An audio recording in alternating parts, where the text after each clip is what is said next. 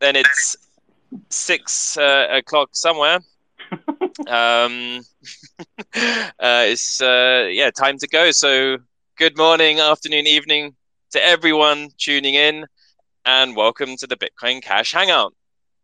It's only been 2 weeks since the last show, and yeah, it's really true what they say about a day in crypto, right? So much has happened in those 2 weeks. I genuinely ran out of paper to keep the notes on. Just an insane time. Crypto prices have plummeted. OG crypto hedge funds, 3 Arrows, has filed for bankruptcy, which has, as we've all felt, sent quite a few ripples across the entire space. Lending companies such as Celsius and Voyager have stopped withdrawals. BlockFi needed a bailout from FTX. And even the FTX CEO warned that many third-party exchanges have yet to reveal their insolvency. So maybe some more storms to come. Bitcoin Cash community knows the phrase well. Not your keys, not your coins. Nevertheless, the community has not come out of the crypto bloodbath totally unscathed. CoinFlex, a well-known and champion BCH-friendly exchange, froze all withdrawals on the 23rd of June and has yet to resume normal service. This has had an impact on Smart BCH, as many in the community are aware, as CoinFlex was being used as a bridge between the BCH main chain and the sidechain Smart BCH, which was designed to be a short-term solution until a decentralized bridge could be developed. This is a huge topic. It affects many in the community, and I'd just like to take the time right now to say I really hope that everyone involved in this gets their funds, their tokens, their coins back as soon as possible. CoinFlex CEO Mark Lamb has made several media statements regarding their issues, that the illiquidity forcing CoinFlex to stop withdrawals was caused by just one single client. And Mark Lamb named that person on Twitter as Roger Ver. Which leads me to introduce the guests of the show tonight with an exclusive statement from Roger in respect to the allegations made by Mark Lamb and CoinFlex. Before that, though, we have Rolando Bryson, UPP leader and member of parliament from St. Martin, to talk about Bitcoin Cash as legal tender and the steps that are currently being made to realize that dream. We have John Neary, president of General Protocols, to talk about the future network upgrades, cash tokens, what that will enable, such as Jason Dreyzer's decentralized exchange, JDEX. We also have Sunny Gahani to talk briefly about the huge merchant adoption happening in Antigua over the past 2 weeks. And I want to use this moment to do a big shout out to our sponsor, the Bitcoin Cash podcast. If you can't get enough BCH discussion, join Jeremy, Jet, and community guests on Twitter at the BCH podcast, or visit www.bitcoincashpodcast.com. All proceeds of the sponsorship has gone into hosting these spaces at rss.com/podcasts/Fiendish Crypto. Co-hosting today, we have the community famous Black Cat, otherwise known as Cheap Lightning. And a massive thank you to Mini Satoshi, or Alex, who will be helping us today with stage management. I am your host, Fiendish Crypto. To guide the space's culture, we want a positive, lively, free chat. So just feel free to grab hold of the mic if you want to chime in, or use the hands up feature if you're feeling a little shy or can't get in a word edgeways. For everyone in the audience, if you want to come onto the stage, please make a request for the mic, and we will do our best to make sure everyone gets a chance to be heard. Great. So to start up with, I would love to hear from Rolando, UPP leader and Minister of Parliament. Are you there, Rolando? He's in the listening audience, but he needs to be made a speaker, so he has to request that, and someone has to approve it. I don't see him, actually. I'm here, guys. What's up? I do. I just sent him a invite to speak. He's coming on. Okay. Great stuff. Can you hear me? Yes. Hey, Rolando. How are you, man? I'm good. Good. Well, afternoon for me. Good evening or good morning for everyone around the world listening. Yes, lovely to have you with us. I know you're a busy man, and yes, I've been following your updates online and seen the live video streams as well. Yes, Rolando, maybe you could tell us, what have you been doing this week and what's been happening in the Parliament in St. Martin? Well, yes, it's been I would say a historic day for let's say cryptocurrency as a whole, but Bitcoin Cash in general. That the Parliament of St. Martin, I would believe, maybe the first Parliament ever, engaged into a discussion about creating legal tender and other regulation for Bitcoin Cash. This debate actually has sparked from my support for the cryptocurrency, for my call for financial freedom in my country, where I started off the debate by actually reminding everyone the work I've been doing for the last 4 years, trying to reform the traditional banking sector without success.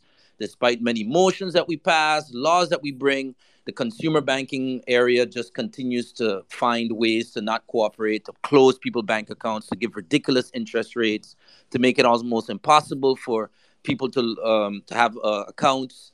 And I also gave a study from the American Council, the Atlantic Council, and the ECLAC that concluded that 60% of the working class in St. Martin and also across the Caribbean and Latin America are without bank accounts. So I use that as the background to kind of explain why, a small block size, instantly transferable and remittable currency, something with very low fees or basically no fees, is exactly what St. Martin needs. Now, of course, in Parliament, you always have opposition. So there was some concerns brought forward from a couple opposition members regarding, the usual FUD of, oh, what about money laundering? What about tax compliance? What about this? What about that? And I think together with my Minister of Finance, who was also present, we really tried to educate these two opposition members that they've got it all wrong. They don't understand that blockchain actually creates more transparency within our market to understand the flow of money within our market. And at the end of the day, we have a responsibility to our people. And if we know that the banking sector and we have lost control of a financial sector that's going to take years to reform, we have a solution ready right now. We have to look at cryptocurrency. And the Minister of Finance and I were both in support of this. In speaking to other colleagues in Parliament, I feel like a majority will support the legislation moving forward. There is also a call to have more local experts chime in. So we'll be bringing in a former Minister of Finance, some local Forex traders, some local merchants, and others that will kind of go through this legislative process. So this is a first step in the legislative process. It might take a few months. It might even take a year, but it has my top priority because it is already in St. Martin and quite prevalent. And what's important about this is that we're creating a template for other countries to follow.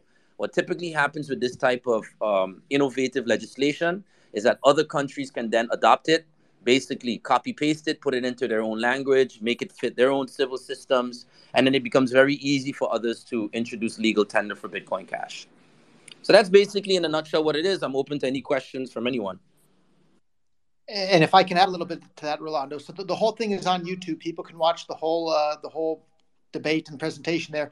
One of the funniest moments there was a woman, I'm not sure of her name, who wasn't particularly a fan of Bitcoin Cash, but one of her biggest complaints is that I see it everywhere. It's all over the island. There's these merchants accepting it, and I see stickers for Bitcoin Cash everywhere. So that was one of her biggest complaints, and she wasn't even a fan of Bitcoin Cash. So I thought it was pretty neat to see that.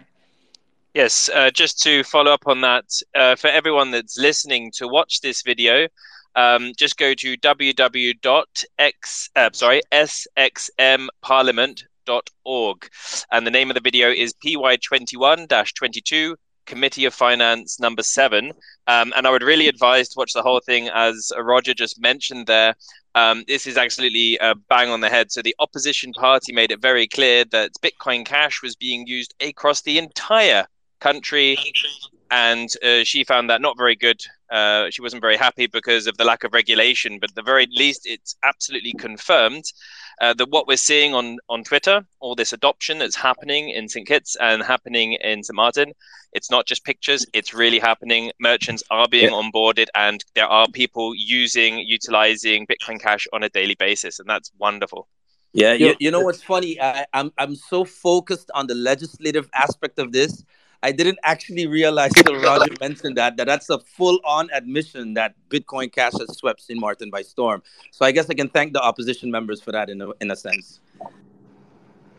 Yeah, and for me, that was probably the funniest part of the whole video. And the person who's opposed to it is complaining that everybody is already using it across the island. Yeah. Finish. I want to put the link to the thing in the what's it called, in the top space here, but I'm not seeing the option for it. And what I'll try and do at some point in the next, I don't know, maybe 24 hours, maybe I can repost it up on my own YouTube channel. And I think some of you guys are probably already subscribed to that, so that can make it even easier to find for people. Yep. So Alex, I'm not sure how to do that, and I'm afraid that if I try now, it will crash the spaces. So I'm not going to risk it. What I'll do is I'll tweet after the spaces that address so that people can go on that video and find it. Basically, really, but everyone that's listening, if you're interested in crypto, whether a Bitcoin Cash community member or not, it doesn't matter. Look at it, see what's going on, check it out. It's really exciting, and hopefully everyone here who's in the crypto scene, that we want it to be used. We want to have really a real world utility for crypto, so it's actually taking away power and decentralizing that power to the benefit of everyone involved. So check it out. Is there any questions for Rolando to discuss what he's doing in St. Martin from the audience? I'd love to ask Rolando, though, too, if he can elaborate a little bit more as to why Bitcoin Cash or any cryptocurrency that works as cash is so important to the people of St. Martin and other similarly, situated islands where.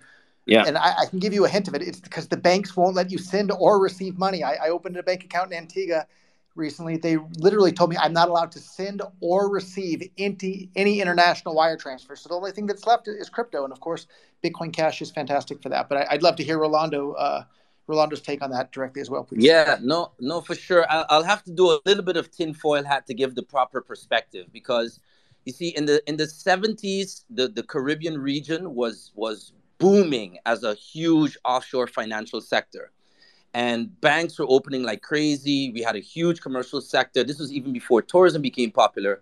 Caribbean people were earning great salaries. There were bank managers all over the place.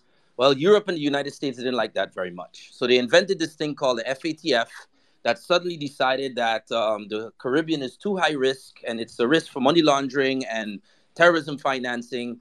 And regulations came like crazy to the Caribbean region. And since then, we've basically lost any sort of practical banking ability. It's come to the point where if you work for a casino in St. Martin, you can't have a bank account because your salary is coming from a quote unquote high risk company. Or if you work for a lottery company, or if you work for a construction company that hasn't been in service for at least 3 years, you probably also can't get a bank account. So it has caused a situation across the Caribbean where companies that you probably none of you have ever used in maybe decades, like Western Union, standing in line to send $1,000.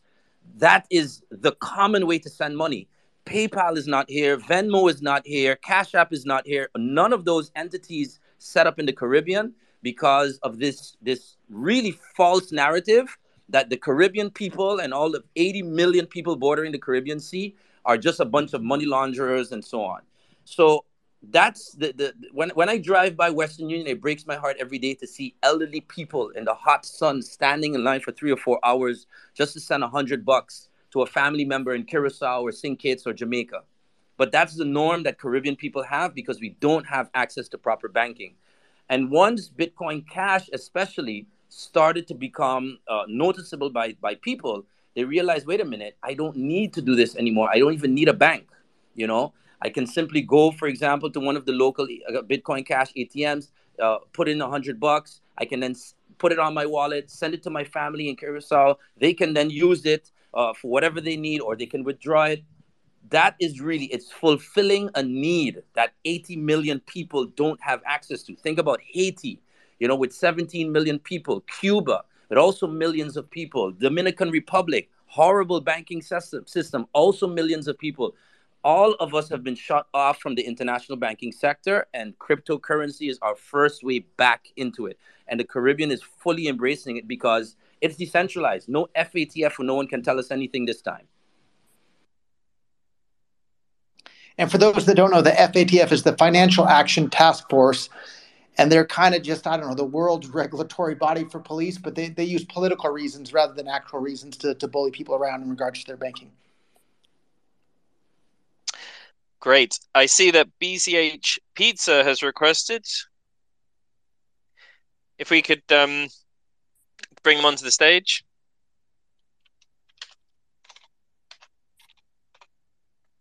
Welcome, Pizza. Is he in? And while we wait for Peter, I'm going to mention that I see Vic Sharma is in the audience here too. That's the creator of Cake Wallet, which is probably the most popular Monero mobile wallet.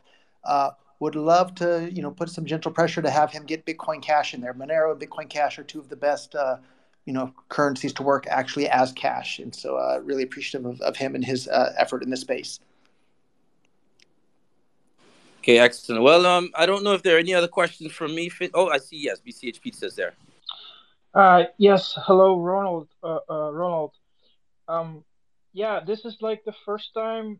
So I'm Dutch, and I believe St. Martin is part of the Kingdom of the Netherlands still, right? That's correct. Yes, we're both Dutch. Yeah, that's awesome. Yeah, this is the first time that I'm hearing about the fact that having access to international banking is such a problem on the island there. So, but my question is, so it seems that there are two main things that BCH should focus on for adoption, or at least that's being done in St. Martin. One is remittance, and the other one is then having a whole bunch of local stores that accept it, which that goes hand in hand with remittance, right? Because then on the receiving end, they don't need an ATM machine because they go directly to a store to buy something with it. Yeah. It seems like the holy grail of getting cryptocurrency adoption is to create a looped economy, where if there is a store that pays their employees in BCH, and then those employees go buy something with their BCH at another store that also then orders from the first store, you can have the same Satoshi, the same sets, and the same BCH go around in a loop. And when we have a loop here and a loop there and a loop there, every BCH that gets stuck in a loop is no longer going to be on the market, which means that the volatility finally slowly starts disappearing, which makes it much more interested to be used as money. Because the biggest problem with BCH is still you have such incredibly risk if you hold it, because the market can just crash 50% in a couple of weeks, as we have seen. So, do you have any solutions to work towards solving these issues? Because nobody has ever really figured out how to fix this. Because you know uh, before people can spend it in a store, merchants have to accept it first. But merchants usually only want to accept it first if there are people that want to spend it in the store. So how do you have any solutions to Yeah. really fix this problem? Well, you're absolutely right. I think that's where the organic adoption that's happening. But then on top of that, people like Sunny that are educating merchants about this. That's one part of it. The other part is, like you said, now people, let's say, getting paid in Bitcoin Cash. That's where legal tender legislation, for example, helps. Legitimizing it from a legal perspective also helps. Let's say our power company or our government or large institutions, hotels, and so on, saying, "Hey, would you like your salary or a portion of your salary in Bitcoin Cash?" I took that first step by converting my entire salary to Bitcoin Cash. That's and what also is why I Hold would on. tell you, yes, Does it mean do you get paid directly in Bitcoin Cash, or do you get money that you no, then so use to buy Bitcoin Cash with? no, so my salary would go to an exchange, and then that exchange pays me because the government doesn't have the mechanism in place to be able to pay the Bitcoin Cash directly.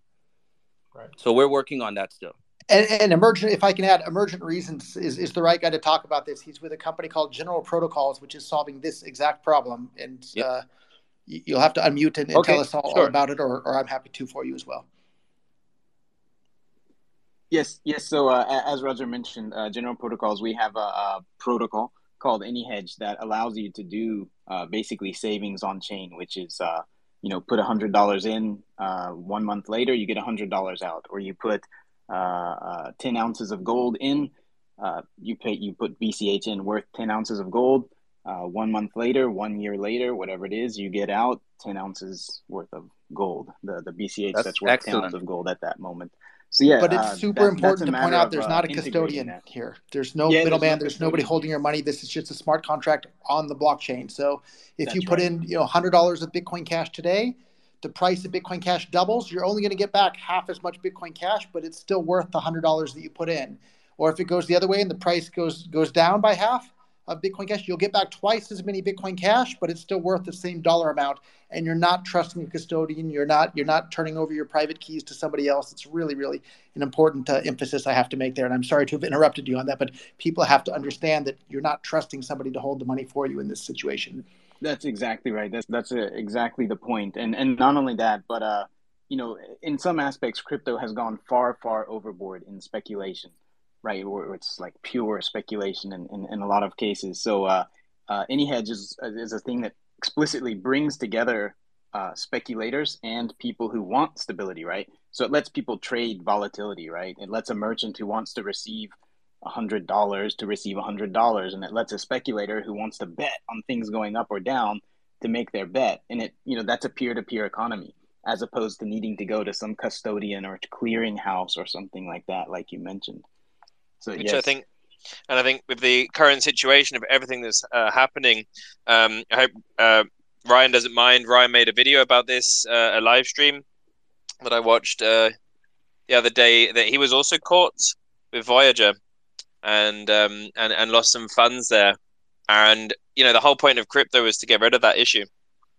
And Yeah. actually, we're probably more the crypto people and everyone. We have a lot of trust, a lot of great community members also have their crypto stored on centralized services, and it's going really wrong. And I really hope that this is Yes. a great reminder to everyone out there and everyone that's listening. The point of crypto is that you have the control, you have the power, and no centralized service can take your crypto, can either steal it or because of legal complications they may have to, may be forced to freeze it when they're being liquidated or declared insolvent.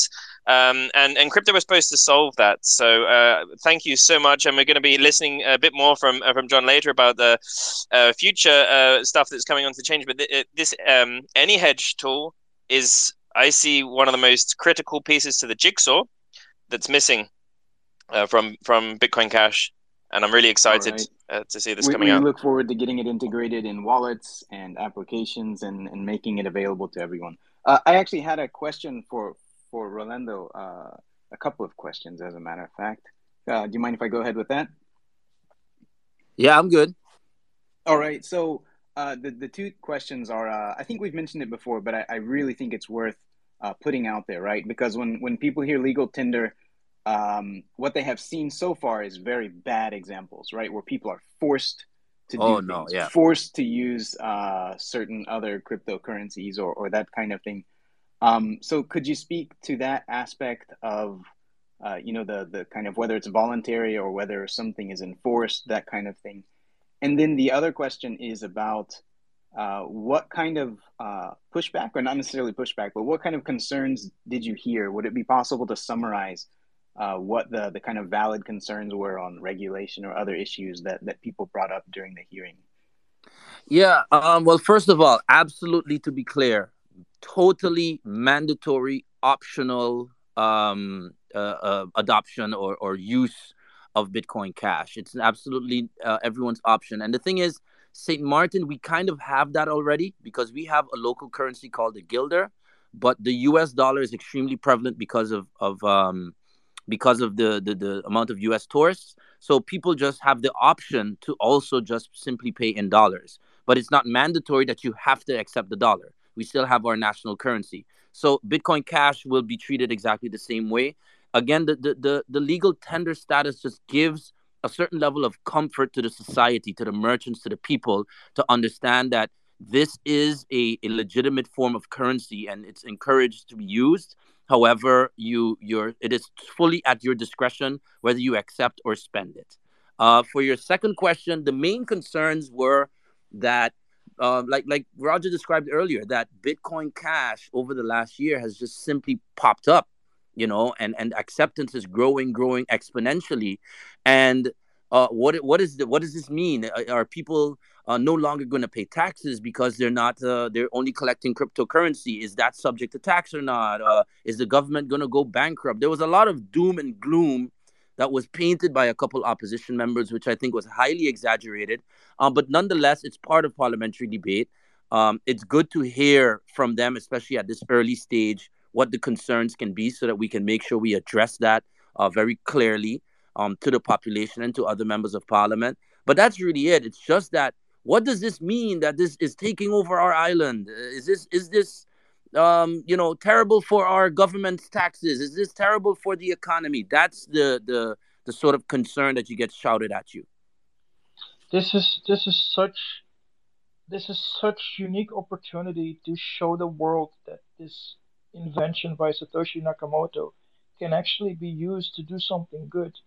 If you allow, if there eventually, if St. Martin eventually starts accepting this for people to pay their taxes in it, you can have a treasury address that is public, where every citizen can see this is where my tax money is going. When then that BCH is being used by the government to buy something with that is needed, people can see this is what my money is used for. If you know these addresses, you can directly see, oh, this is my tax money that went to the government, and then the government sent it to this business to buy whatever with it or something. That is such transparency that governments don't have. It is so important that this could change everything in the world if this starts becoming the norm. If people see, look, we have this Bitcoin system that was designed to Satoshi, where now the bigger you are as an entity, the bigger a business or corporation you have, the less privacy you have. And if you are a small individual, it's possible to have a lot more privacy than you've ever had before. These dynamics are so That incredibly is very important well said. because it puts so much more power back into the hands to the people. Right now, if you want to know if the government is managing our tax money properly, you need journalists, and those journalists need to get special access to all kinds of documents. But if we switch this over and Bitcoin Cash plays this role, then any computer nerd that knows how to read these blockchains can go on there and can figure out if this money is being managed properly or mismanaged. And then they can go into social media and can say, yes, look, I've traced it. It's being managed properly. Or no, this is going on. Look, this guy's putting this money in his own wallet. Look, there it is. I can prove it mathematically. We need this. The world needs this. Yeah, I think I didn't even mention some of those aspects that the Minister of Finance brought forward, like in terms of blockchain. Like, we have our cadastral system, our notarial system. One of the things we want to do is have our deeds incorporated on smart contracts. And that's when, in response to his proposal, I encouraged him to contact Josh Green from Verdi, who I know has done similar projects with the government of the city of Dublin in Ohio. So I even mentioned that as well to him. So that's something that's developing as well. Lots of solutions. One of the opposition members mentioned, oh, there's a lottery company that's accepting Bitcoin Cash. That's highly suspicious. We don't know what they're doing with that money. My response was, on the contrary, if the tax department wants to know how much that lottery company is receiving in Bitcoin Cash, go and buy a $1 ticket, and you know exactly what their wallet is. So that's impossible without cryptocurrency. So actually, that lottery company is opening themselves to more scrutiny to the world by having that using cryptocurrency. And I like how you frame it. It's less privacy maybe for the big business, but it's definitely more privacy and effectiveness for the individual, and that's Exactly. amazing. And those are the power dynamics we need to restore in the world, where again there is going to be more power on the side of the public and a little bit less, because that way maybe we can get some accountability again in this world. I And couldn't applaud that louder. Sorry, Roger, but I think that was an amazing, amazing point, Kane. There were so many really important things that are said there that are quite often not talked about. Is the difference? There is a huge difference between transparency and privacy, and this great thing about Bitcoin Cash, it offers that, and I'm really excited by this everything is you a said. this is a yeah, this is a balance. This is, the smaller the individual is, they have the control over the slider between privacy and transparency. They can have separate wallets. If they need to be transparent, they can be transparent. If they need to be private, they can be private. If they're small enough, if they're a huge entity and a large large enough corporation, they do not have that choice anymore because they're so prevalent on the blockchain. They're going to be transparent by default. Yeah, that's a great point, is that the merchants have the option of how transparent they want to be on the blockchain. So in St. Martin, in St. Kitts, in Antigua, and around the world, in Venezuela, people are using this app called the Bitcoin Cash Register app. Well, with the Bitcoin Cash Register app, you can plug in your single address, and then every single payment that's made to the merchants right there at that single address.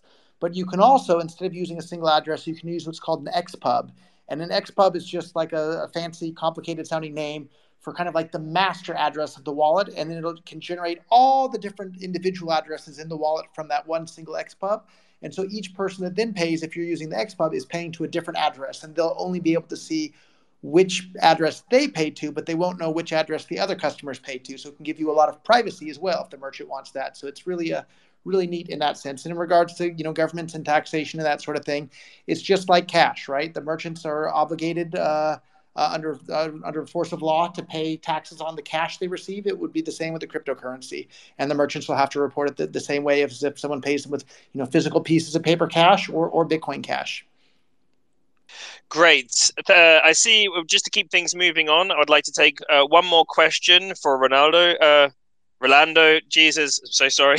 I'm going to have this issue for the next 2 or 3 years. Just going to have to apologize. So, Roy Batty, I see you have a question. If my co-hosts could bring him onto the stage, I'd love to hear from you and to hear what your question is or what you'd like to say.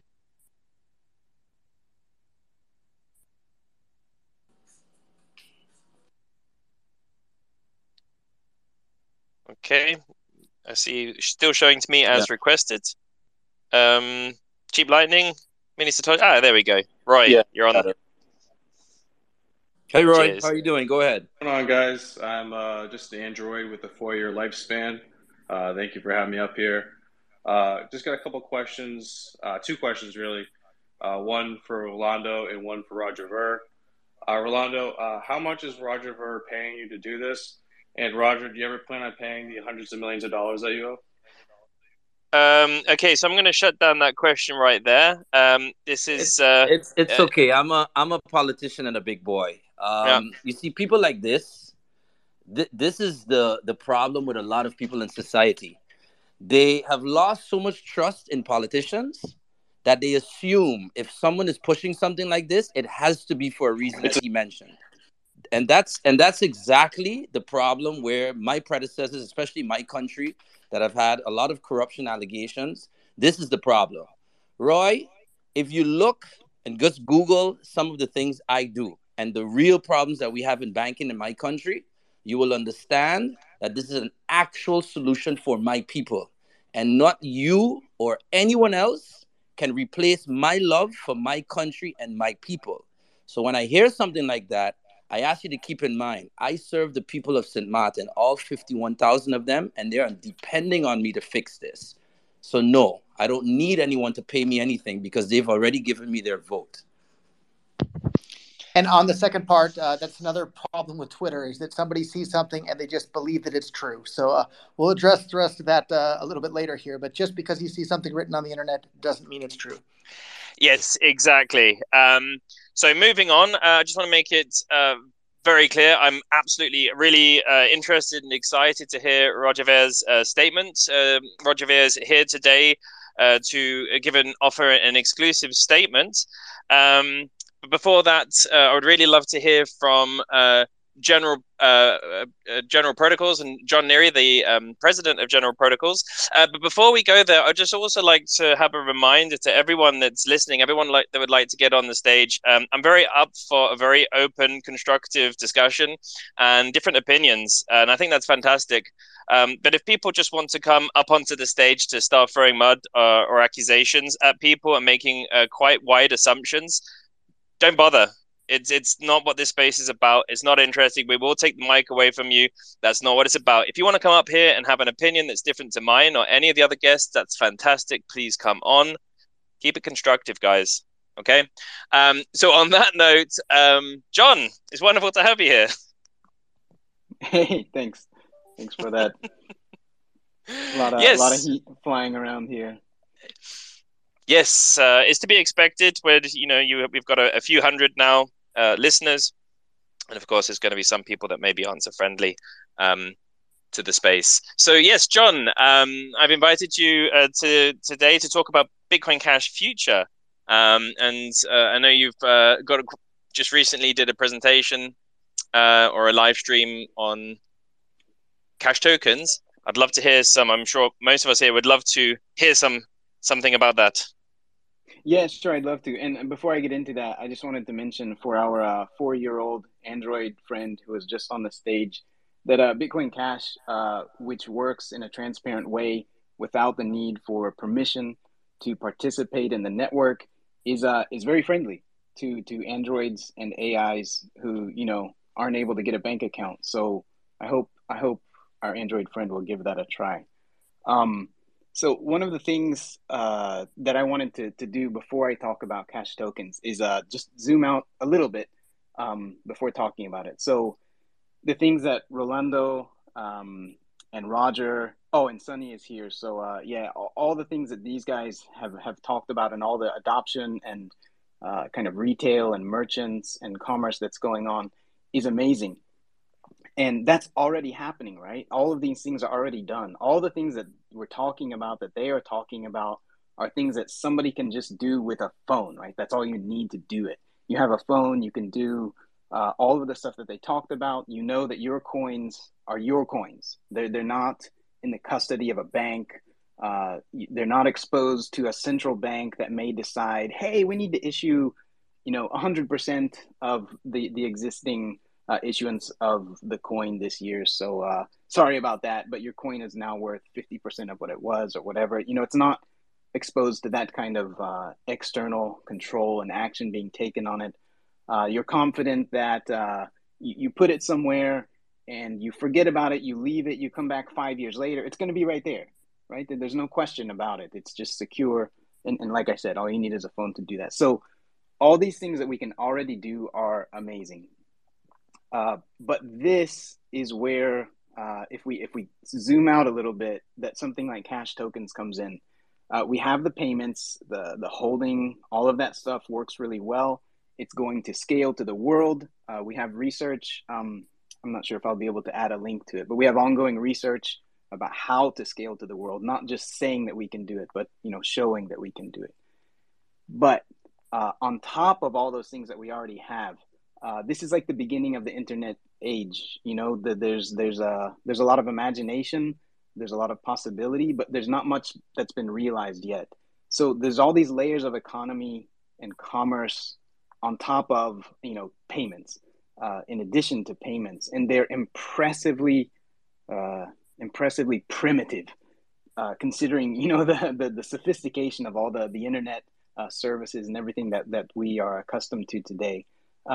All of these money and commerce layers depend on inefficient, legalistic type of agreements all over the place.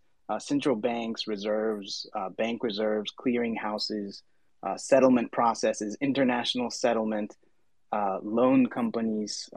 All of these things are quite inefficient and all depend on very large central parties to execute. That's where cash tokens comes in. So cash tokens takes Bitcoin Cash Network, which is all about money and utility, and an upgrade like cash tokens expands that so that we can do all of those layers that I just talked about, right? The ones that you want, you can keep. The ones that you don't want, you throw out the window.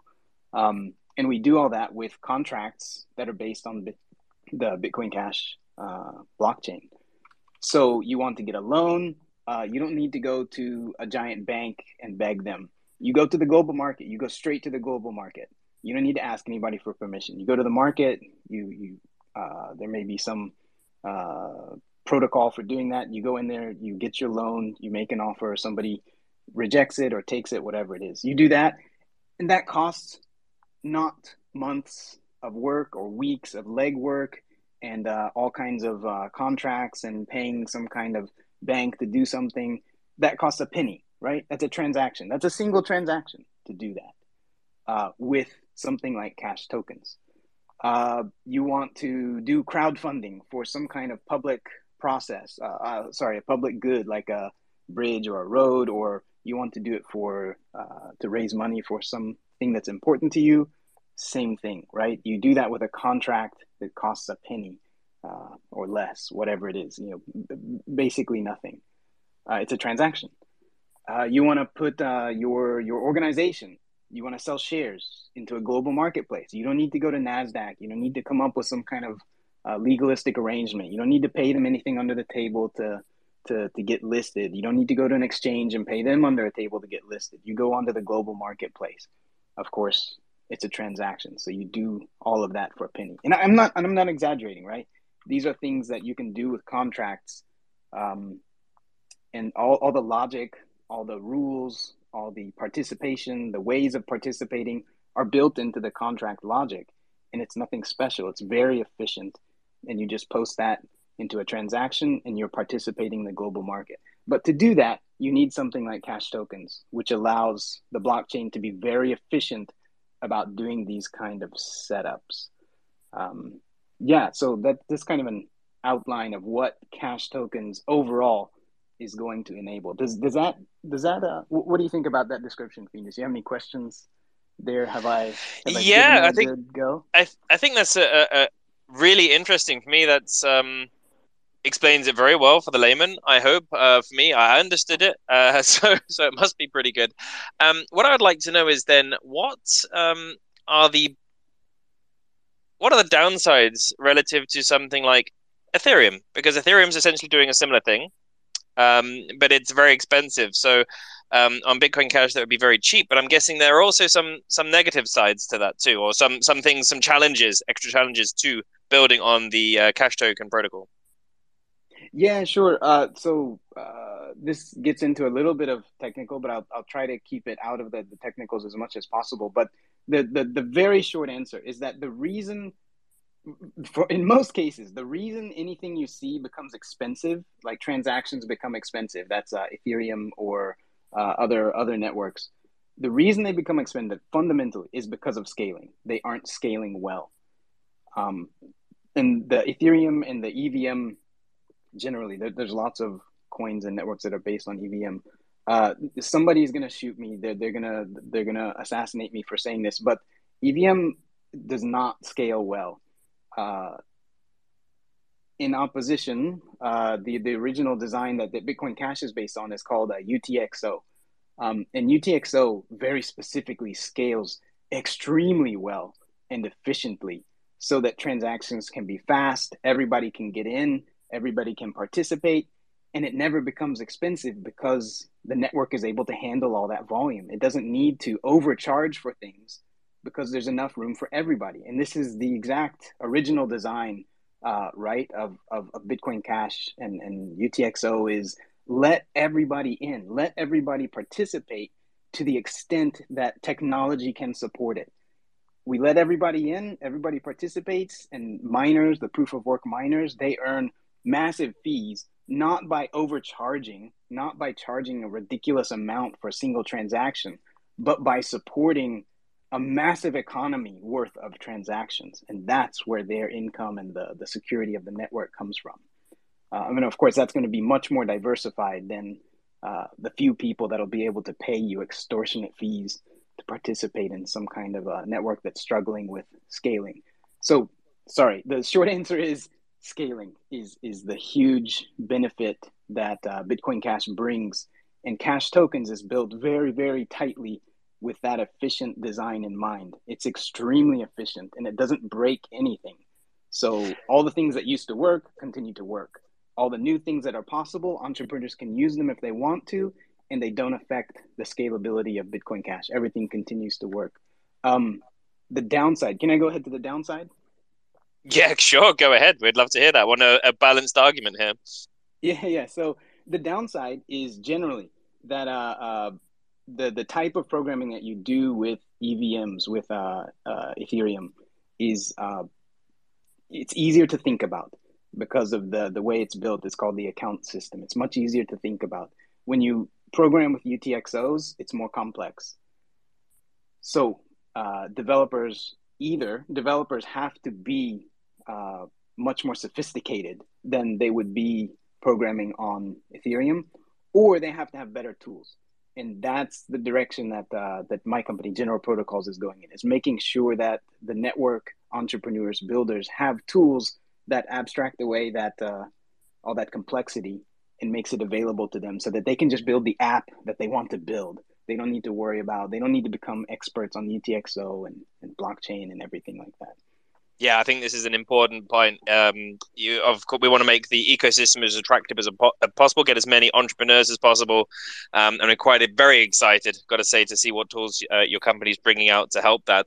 So, as I understand, the implementation is looking pretty good to be integrated in the May 2023 upgrade. Is that correct, or do I Yes, understand that not so right? Yeah, that's right, and it's a good point that there's no single person, there's no me or the reference node of Bitcoin Cash or some central dictator or foundation or founders group or whatever. There's nothing like that in Bitcoin Cash, right? We have a thing called the chip process that decides what goes into the consensus of Bitcoin Cash, and that's a very big decision because when you're running a whole economy, you've got to make good decisions about what goes into your consensus protocol. And Bitcoin Cash is a very conservative network. So we want to grow, we want to keep making new things possible, but stability is and not breaking things is more important than any particular new idea or great new feature to add to things. So Cash Tokens has been through a lot of fire, a very hot crucible of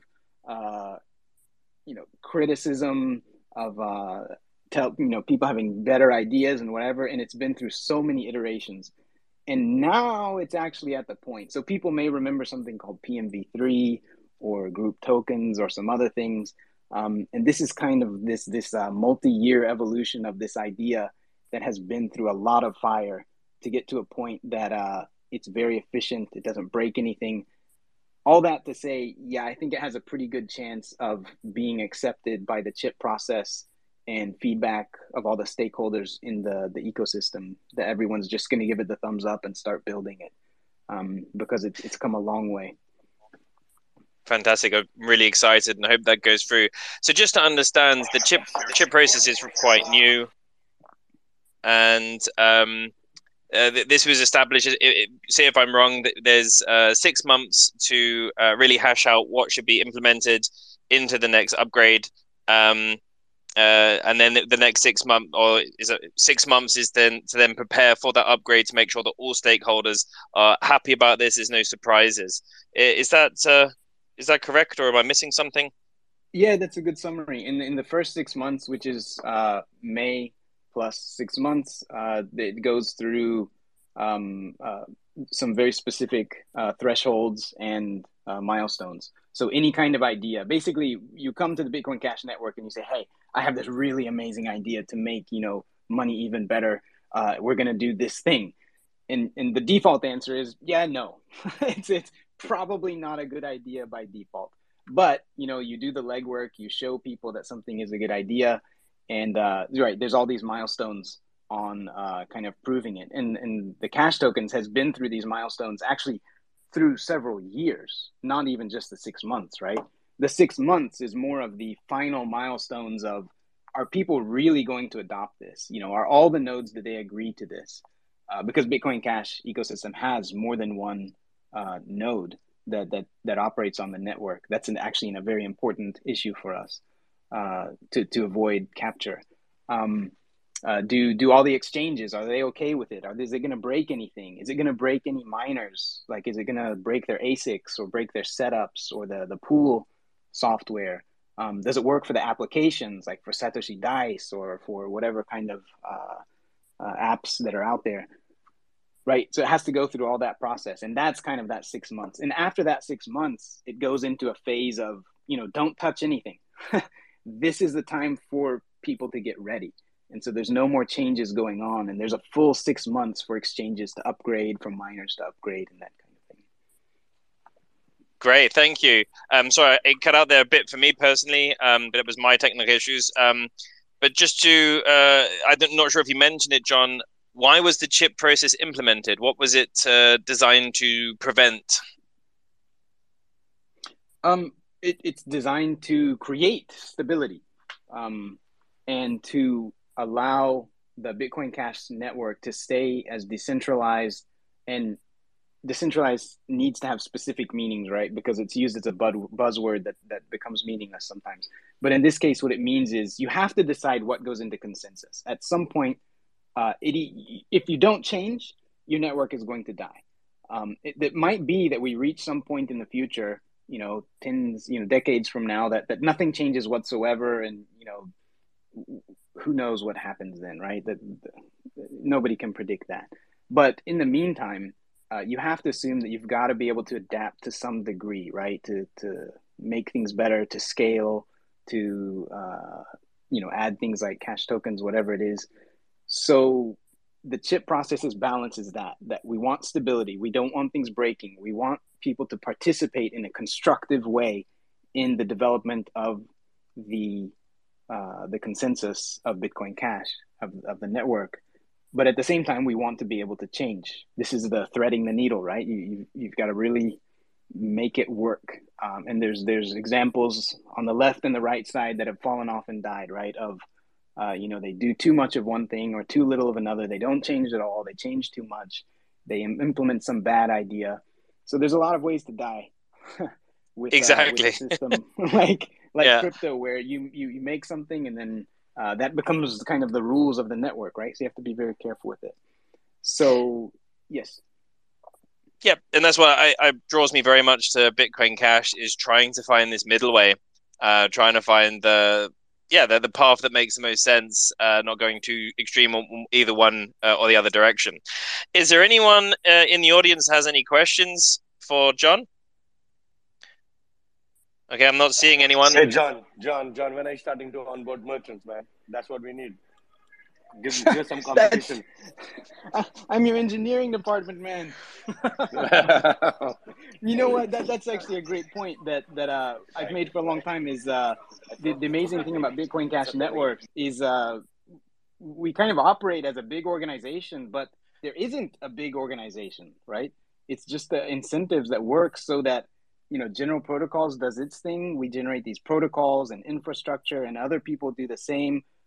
People like yourself, Sunny, do an amazing job with finding merchants and finding retail to do things. There's others who take on other aspects of it. It's just incredible to see the amount of coordination that happens spontaneously on the Bitcoin Cash network. Very important, very important. And then with my group now, we actually literally have everybody. We have the map.bitcoin.com. By the way, I have to say hello to Roger, to Fendish Crypto, to everybody here. I was a little late. I hope I did not miss a lot. I had a meeting to attend. I've come to Nevis. And then I heard Ronaldo speaking already, so I listened to the recording. Yeah. John, no, I'll let you continue. Well, actually, if there's no questions for John, then I have a question, actually. Oh, yeah, go for it. Sorry. Of course, we know that tokens is not etched in stone yet. Other than the DEX that Jason has created a prototype of, are you aware of any other projects that are being developed already with the assumption that it will be implemented next year? Yeah, actually, I'm going to turn that question around and answer with just that one example, because it kind of demonstrates what a ridiculous amount of power you get with cash tokens. And not only the amount of power, but just that it's so efficient and works in line with the original design of UTXO and efficient large volume participation. So the thing that he put out is called JEDX. What's it called? The Joint Execution Decentralized Exchange. I don't know why that name, but let me tell you all the things that are possible with just that one design that he made, right? And this is already real. He's already operating this on the test net where he's implemented cash tokens, and he's running a test net with these new rules. So just with that one thing that he made, you have company, these are just examples. So you have a company that wants to list its shares on the markets. You don't go through this expensive legalistic process to get into a centralized market. You don't have to do that with JetX. Instead, you flip it on its head. Any company, organization, individual, whatever, they can launch a full set of participation rules. They can launch their own market. And it's not like it's an isolated market, right? As soon as you launch it on the blockchain, you're already there, part of a global market right there. You pay a penny, you've launched your company with all the rules, the participation rules, the stakeholder rules, the tradability of the shares, all of that is done literally in one transaction, right? That's a company. That's one thing you can do with JetX. For event tickets, instead of going through a centralized ticket agency, I mean, you can do that if you want to, or they might use these features themselves. But if you want to run an event, you want to make your tickets available on the market, you you do the same thing. You publish your tickets with all the rules on them that you want to have, that are appropriate for your case. Whether people can resale them, maybe they can't resale them, maybe they have to have some other token, like exclusive token, to even be able to buy the tickets. Who knows? Whatever rules you want to put on it. Again, you launch all of that with one transaction, and it all becomes available to the global market. You need a cash injection. You think you can pay it back. So you make a bond offer directly on the global market. You don't need to go through some kind of central custodian or clearinghouse or bank. You just put it out there, and it's up to you, to make that a success and for people to trust you or you to build trust and all of that. So just with this one thing that he published, all those things that I mentioned become possible. So not only is somebody building it, it's already been built. That exists right now. You can go on his page where he's showing it and he talks about it, and you can actually use these contracts right now. So yes. Sorry, It's what do really, you mean by really exciting. Sorry, what do you mean by use these contracts right now? Like you On can a actually testnet. trade things? Oh, testnet. Okay, it's just Yeah, it's a testnet. Like it's a testnet of Bitcoin Cash, where in a testnet, it's like a version of the real Bitcoin Cash network, but it has different rules about mining and all that kind of thing. So it's just for people to practice with or test things on. And he's made a version of the Bitcoin Cash network that has already enabled this cash tokens idea, and then you can go on that and you can do one of these things. You can launch your company, you can launch your tickets or whatever it is that you want to do there. So yeah, there's already people developing things for it. They've already finished development for some of these things. Yes. This is really exciting, and I think if this releases, I really hope that Cash Tokens gets released in some form, so that this can be launched. It'd be then as for the sales guys, as say Sunny was saying, this is like an organization, so we need our sales guys, which are, I guess, Sunny, you fall into that role, to go to like Glastonbury Festival in UK or to Woodstock in America and see if we can get these big music festivals or things like that on the new ticketing system running on Bitcoin Cash. Alex, I see you have a question, dude.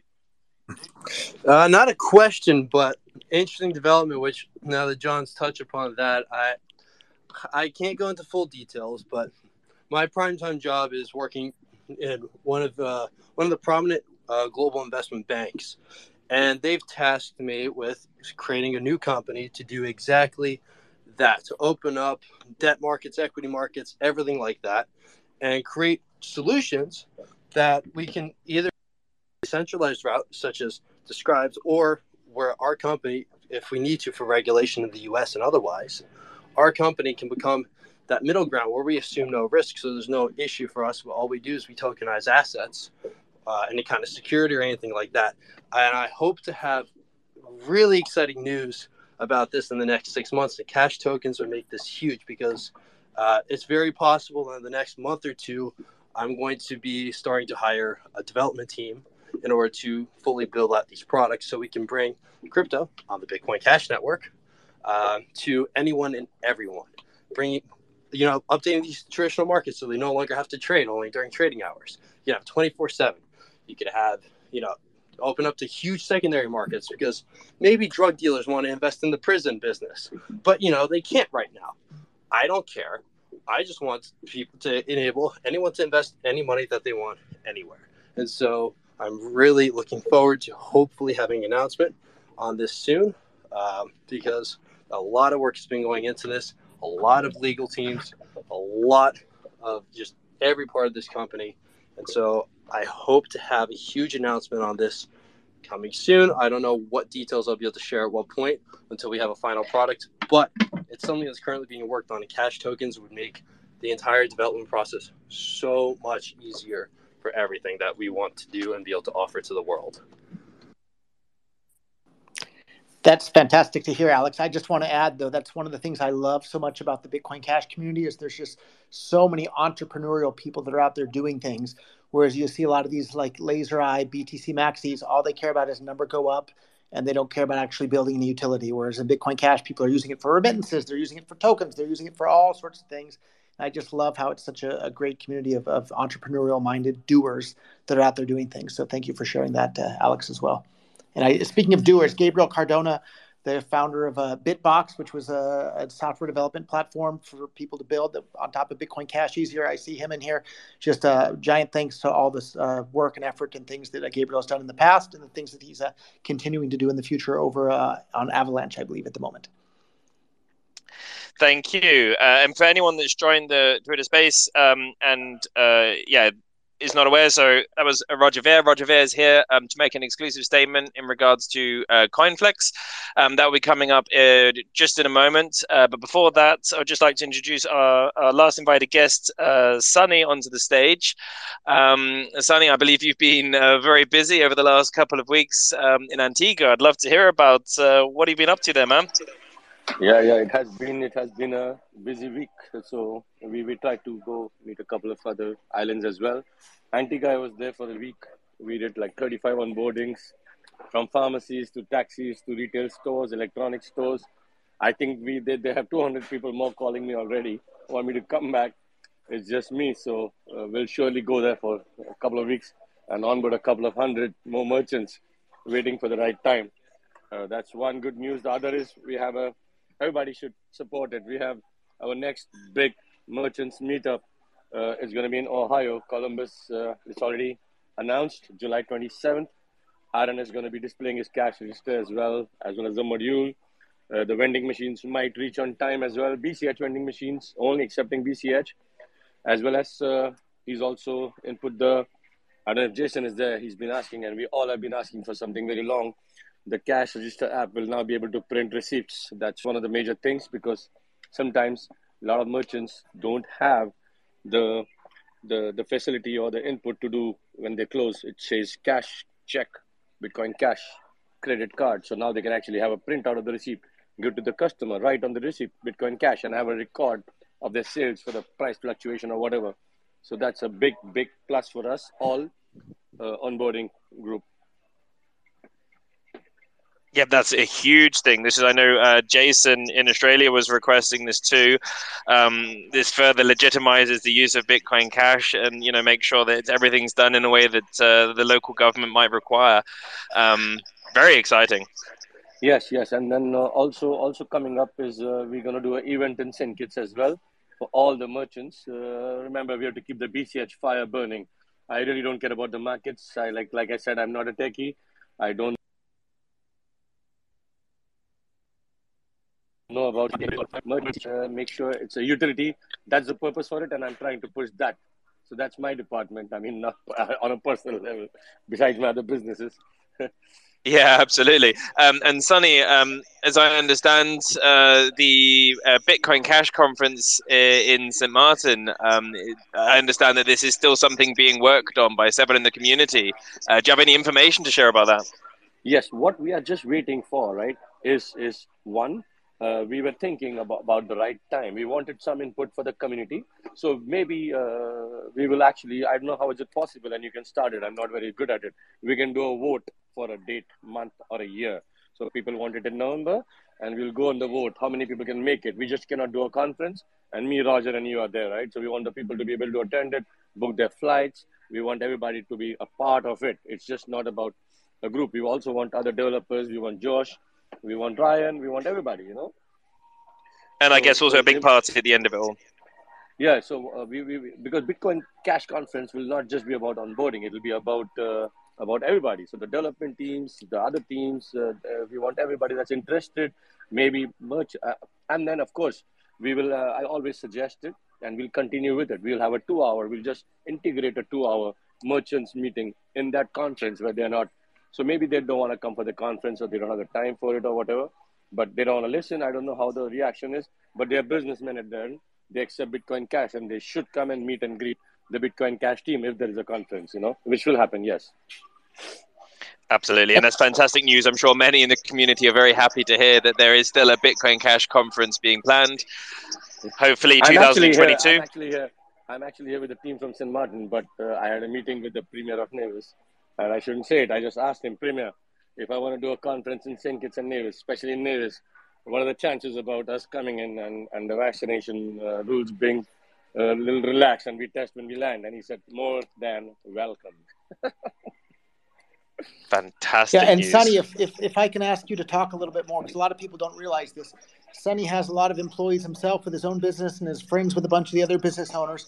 Sonny, can you talk about the amount of people that are using Bitcoin Cash for payroll in St. Kitts and how some of the other merchants are they're not getting as many customers as they want paying with Bitcoin Cash.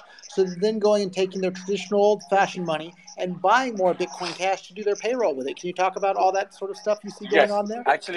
actually, I just got a call from Nevis because somehow they saw me in Nevis and they just asked me why is the ATM not working. So I said, "Don't worry, it'll work. But if you need Bitcoin Cash, I will just send it to you via WhatsApp." He said, "No, I want my staff to go and buy Bitcoin Cash so they can send money to India and they can do their things with their salaries." So people are actually looking forward to doing payrolls. A lot of businesses have already started, including myself. Like I said, I started with just $200 a month giving them just in the beginning. Next month it was 500, and I think this payroll we haven't done yet. It's the second was busy, but when they want, most of them are asking for full salary in Bitcoin Cash. Myself, I have not wired money home to my mom and my wife in the last 3-4 months. I actually send Bitcoin Cash, and she just gets cash. That's how nice it is, and it's instant. In fact, the suppliers in Bombay, most of the people accept Bitcoin Cash.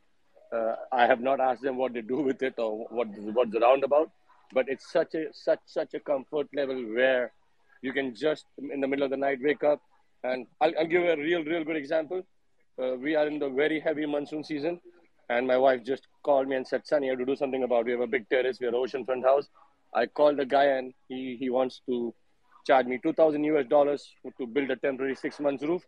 So I said, "Man, I'll take 3-4 days, but the room is leaking." But you know what he told me? "But didn't you just do a Bitcoin Cash conference, man? I'll take Bitcoin Cash." And he doesn't even speak English properly.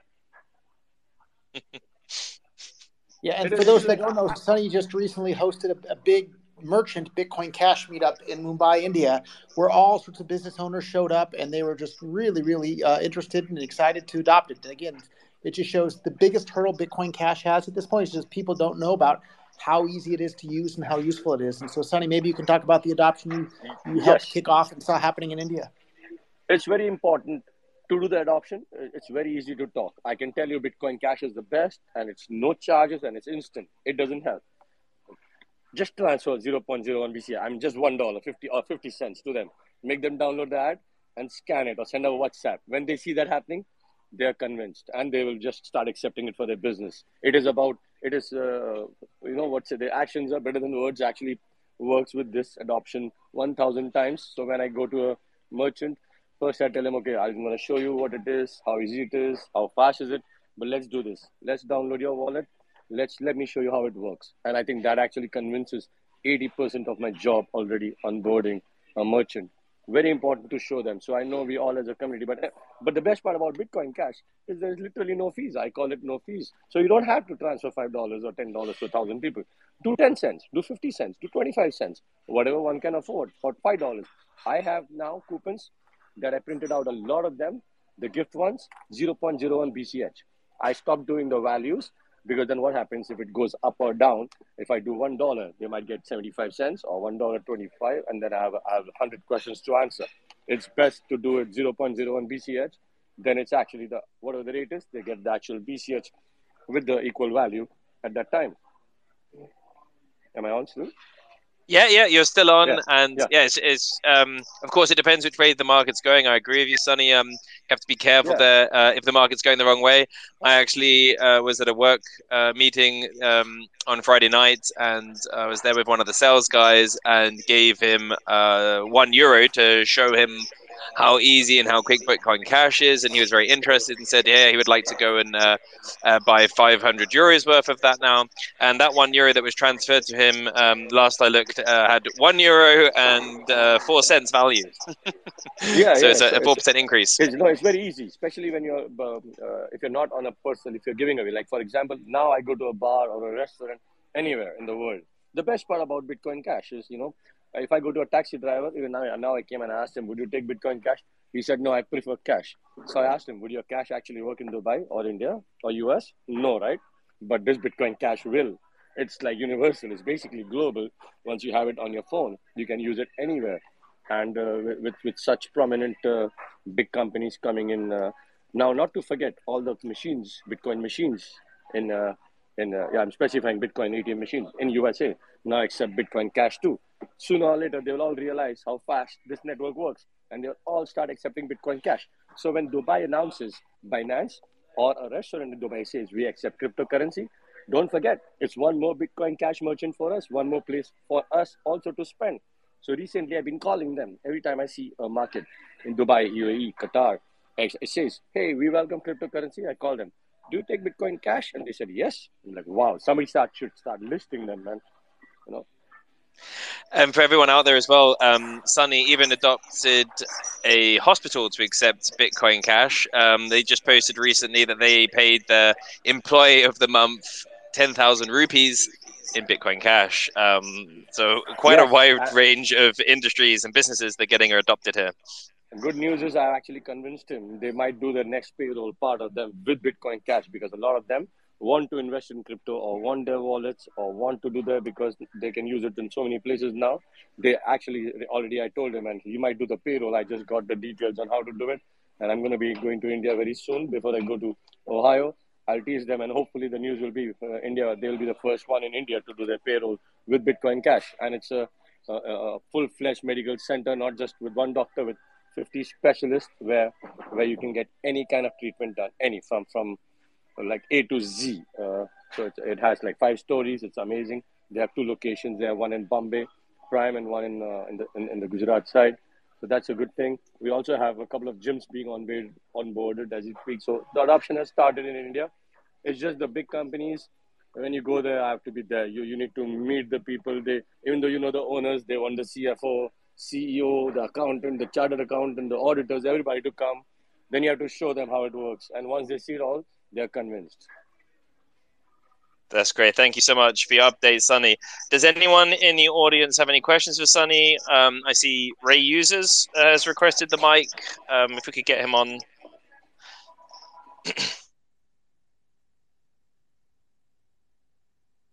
And while we're waiting, I actually forgot to mention. So for our previous speakers, John Neary, for people that are listening to this, not on Twitter but as a podcast, please follow him on Twitter at Emergent Reasons. Rolando is available again on Twitter on the Twitter handle at MP Bryson, and very important follow Sunny at BCH Sunny.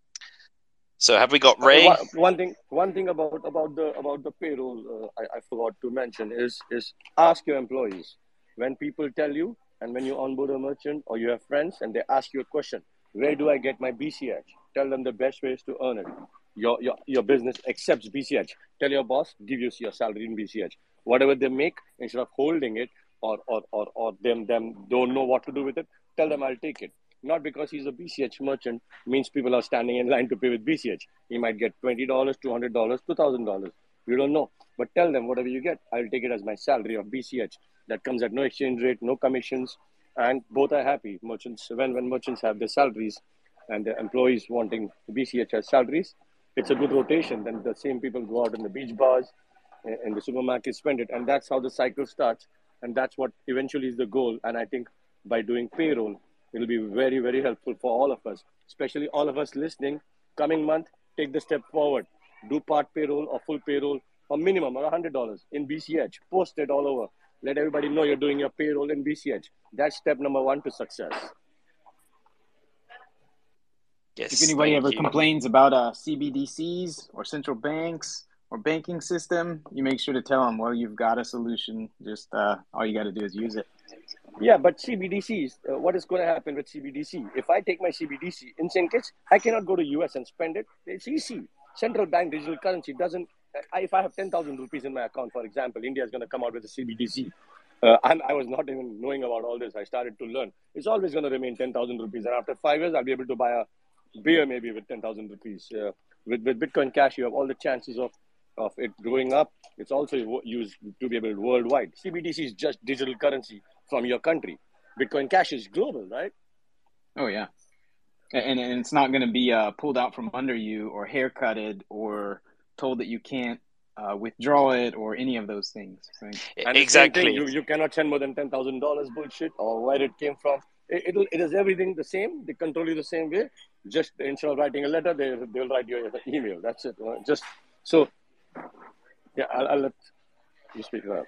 If there's anyone in here who's not really in the crypto space, who just happens to be falling in and is a bit unsure what a central bank digital currency would mean, it's programmable. And you might live in a country where that particular government thinks that the way to solve obesity is to track your calories and all the purchases you make. And once you hit a certain level, it stops you from being able to spend your money on sweets or things with high fat content. This would all be possible, and I'm quite convinced it would definitely go in this direction. So if anyone's just in here is not a crypto person but wants to learn about this, there is something coming. Whether you're left wing, whether you're right wing, whether you're libertarian, whatever, there is something coming in the very, very near future which sends absolute shudders down my spine. It's Joseph Stalin's dream. And I'm pretty sure no one here would like to live in communist Russia. And so that's why my personal belief is that decentralized cryptocurrencies absolutely has to succeed.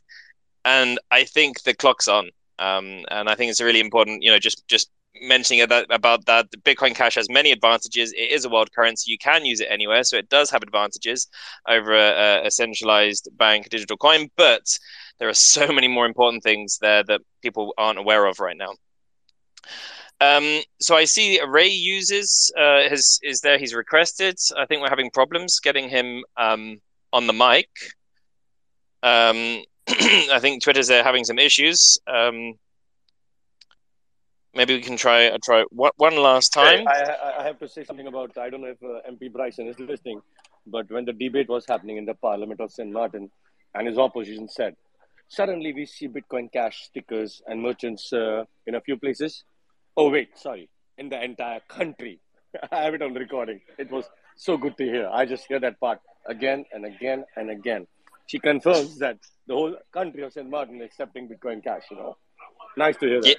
Yeah, absolutely. And this was mentioned, and it's important to note. So Ray uses. Yeah, go ahead, man. Hi guys, and thank you for Nisha for organising this space. I just wanted to share really like a personal story and another way I'm really using Bitcoin Cash in the ecosystem. So I think some of you may or may not know.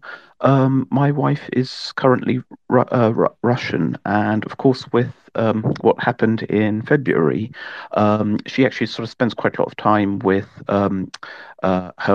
my mother-in-law in St. Petersburg, and of course, with the recent sanctions, there was absolutely no way. To send a little bit of money over to my wife to basically support her and her mum. So, and the only best solution, we tried all kinds of things. I think there was a service called Azima, which is quite popular in the UK. Also, places like MoneyGram and Western Union. None of them. Everything was basically banned. So,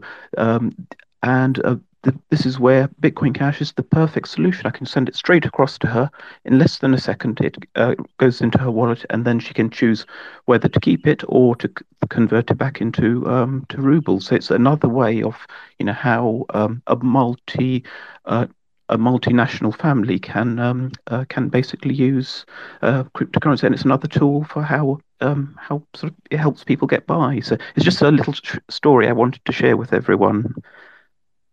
Yeah, thank you so much. Ray uses Bitcoin Cash, and that's exactly it. And it's the technology is there to designed to help people. I mean, it's just a tool, but that tool is supposed to increase people's well-being and prosperity and living standards. And it's wonderful to hear, cases like that where it is helping people. I also heard about this with, I think it was in Afghanistan, I believe, or in Syria. I can't remember now. But people were fleeing the country and they were being basically fleeced of all their assets at the borders, and so they were converting a lot of it to crypto, including Bitcoin Cash, beforehand to leave the country. And I thought this was, obviously it was a horrible situation, people having to flee and leave their home, awful. But the fact that they could leave the home with some of their assets, some of their wealth in place, filled my heart with joy, of a great reminder of what crypto is about and what it can offer the world. So thank you for that, Ray. Uses Bitcoin Cash. It was very nice. And thank you, Sunny. It's lovely to hear from you. And yeah, so again, please follow Sunny at BCH Sunny on Twitter. For our next guest, Roger Ver, due to the legal complexity of the current situation with CoinFlex, I'd like to just make it very clear that questions will not be able to be asked directly to our guest. And we'll be allowing time afterwards for people to make their feedback or to ask the question to the room. So Roger, yes, it's lovely to see you so active in this conversation. Please, welcome, and thank you agreeing for coming on. Yeah, thank you so much for hosting multiple Bitcoin Cash Hangouts. I appreciate that. And my statement's probably going to be a bit disappointing to the people that are on the call here, but due to the lawyers that have already been involved for a while and the legal complexities there, all I can say at the moment is, like, I have no debt to CoinFlex. CoinFlex owes me money, and the lawyers are involved, and there's a confidentiality agreement there that I'm not going to break in regards to that. So that's where things stand at the moment. But I wish I could say a lot more. But again, I'm going to honor the confidentiality agreement that's in there, and I'm looking forward to the full and complete and entire truth coming out as soon as possible. But unfortunately, the world we live in, the lawyers kind of take over, and I have a very competent legal team there, and that's where it's at. So I'm going to continue to honor the confidentiality agreement there, but I owe nothing to CoinFlex. CoinFlex owes me money. And you can ask questions, but the answers are going to kind of be the same at that point, that I can't really talk about it publicly. So I'm sorry for that. But don't let this distract you from the worldwide picture. Like, Bitcoin Cash is amazing cash for the world that you don't have to use a custodian for, because we've just seen the last couple of weeks, when you have a custodian, disasters can happen, right? So, and lots of disasters have happened recently. So don't use custodians. Don't trust other people with your money, not your keys, not your coins. And I hope that the bridge can be salvaged from CoinFlex as well, so that people that have bridged funds over to Smart BCH don't have any sort of problems with that. So with that said, question away to whoever they want, or discuss away, or argue away. I certainly have my opinions on it, but again, there's a confidentiality agreement, so I can't really say too much more than those broad generalizations at the moment.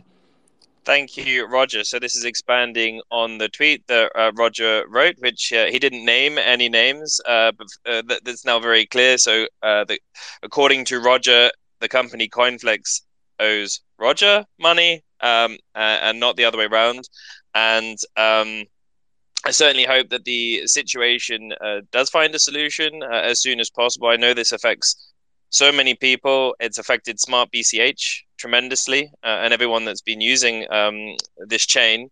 And the sooner that a solution can be found, the sooner that all these, in my opinion, innocent victims can receive their money back. I don't want to comment on the legalities. I don't know the situation and the issues that Mark Lamb, I see Mark Lamb is a listener here, what he's having with CoinFlex, and I'm sure he has his own legal issues, and that needs to be sorted out. I can just say, for my personal feeling, I feel it is very sad, the situation. I think a lot of people put a lot of trust there in the Smart Bitcoin Cash chain, and it's a real shame that was all locked up in this dispute. But thank you, Roger. It's lovely having you on the show. If there's anyone here that has anything to say or a comment to that, then please feel free to grab the mic.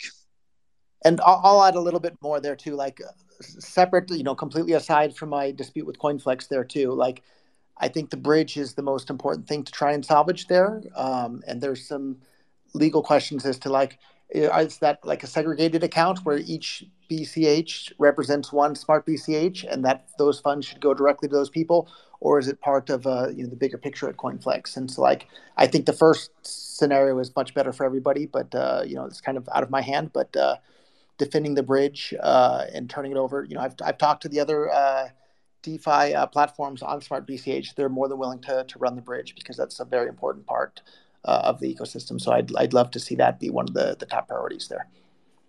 I've actually had 4 to 5 messages and calls in the last 2 days trying to ask me some things. I just want to clarify something. Whatever situation happens, I am Team Roger Ver. With that, I'll have to leave from my meeting. But yeah, people are actually trying to call people. I don't know why, and try to say things. I don't know if they're listening or not.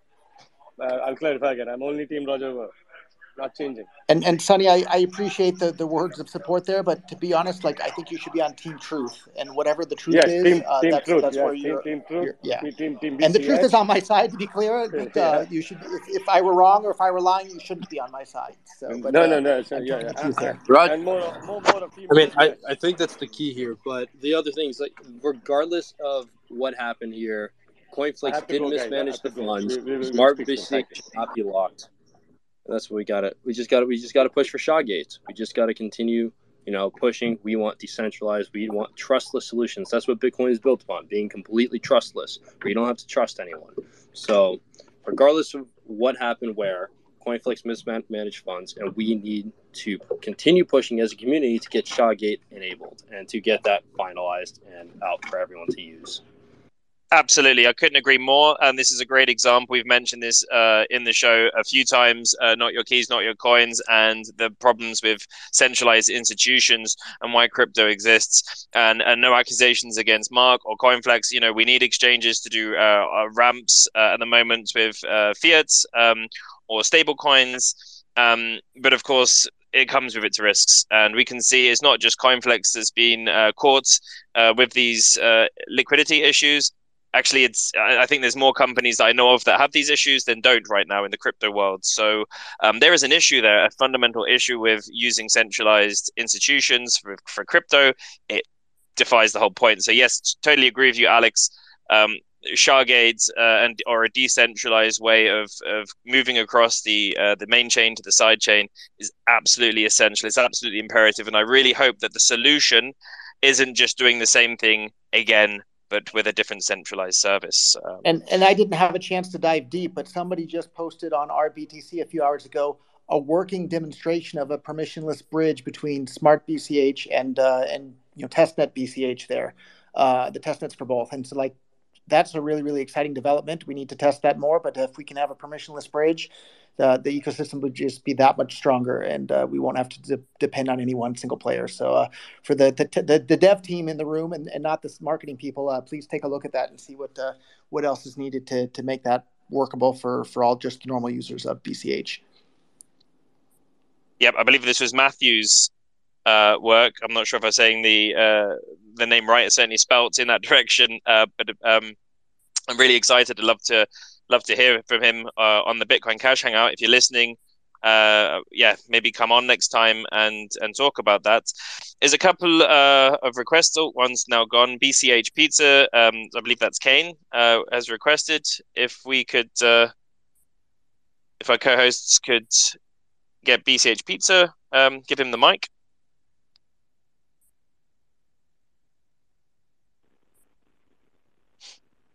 I don't see him actually. No, I do. I just got him. Great, thank you, Alex. Okay, yeah, BCH Pizza, you're on. Okay. I was just wondering. I don't know if this is going to be loud or not, but I believe Mark Lamb is still listening, and I want to ask him one question. Does he consider smart BCH users to be customers of CoinFlex? That's my question to him. To be honest, I don't know if Roger, I'll ask you if it's okay to have Mark to answer that question. What I can also say is I've been looking into the chat and what CoinFlex has been posting and what they've made very clear, written very clearly, from what I understand, is that all the assets that were put onto Smart Bitcoin Cash were using CoinFlex's internal services, and so they were bound to CoinFlex by the same terms and conditions as a regular user. And so this would mean that in their liquidity, then they have to then freeze all the assets, which is, of course, for me personally, it's an interesting question because many of the users didn't sign a contract, didn't read a contract. They have Smart BCH has hundreds of users from the United States, and CoinFlex does not allow customers from the United States on their platform.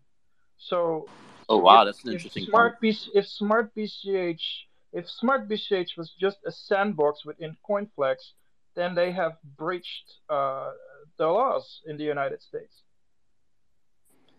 And maybe BCH Pizza can maybe he's asked that question already of Mark. I don't know what his answer was, but maybe you can share with us what he already answered. And I have zero problem at all if Mark wants to get up here and say whatever he wants to say. More power to him. I remember very clearly when Smart BCH was just launched. I think this was like about August last year. It was launched, and within the first months, there were multiple people that have asked various questions about how it was going to work and what CoinFlex role was going to be. And one of the questions that was specifically asked is like, okay, something happens to CoinFlex. If they go bankrupt, what happens to the locked BCH that they are the custodian for that belongs to all the users of Smart BCH? And it was then said that those funds were segregated. But now they've changed their mind on it, and now they're saying, no, no, no. That's all from a legal perspective, that bridge is just like that's deposits from CoinFlex customers. So yeah, they cannot. Was that said in writing somewhere or on video that we can define? Because that would be really interesting. Yeah, that should be in the CoinFlex, in both the CoinFlex and if anybody has kept logs of the CoinFlex Telegram group and the Smart BCH community Telegram groups, Mark Lemon has been active in both groups. Those were very valid questions in the beginning, how this was going to work, and we had this assurance that I mean there was nothing legal or nothing signed as far as I know between Smart BCH developers or anything, but there was this promise that those funds were segregated. If they are not segregated, that means that they just allowed a bunch of people from like countries that they're supposed to block onto their exchange, which is a huge they could get sued for that in the United States. That's a really fascinating point, BCH Pizza. Thank you very much. And if anyone's out there and has those logs, I think we're looking here for the truth and we're looking for honesty, and is to make sure that everyone's playing the fair game. And I think that if that really was said in the past as an official statement or communication from the CEO of a company, then that would be very interesting to make sure that gets into the public domain. Mark Lamb, I see a listener. If you wish to come onto the stage and refute that or make any comment, then feel free to make a request.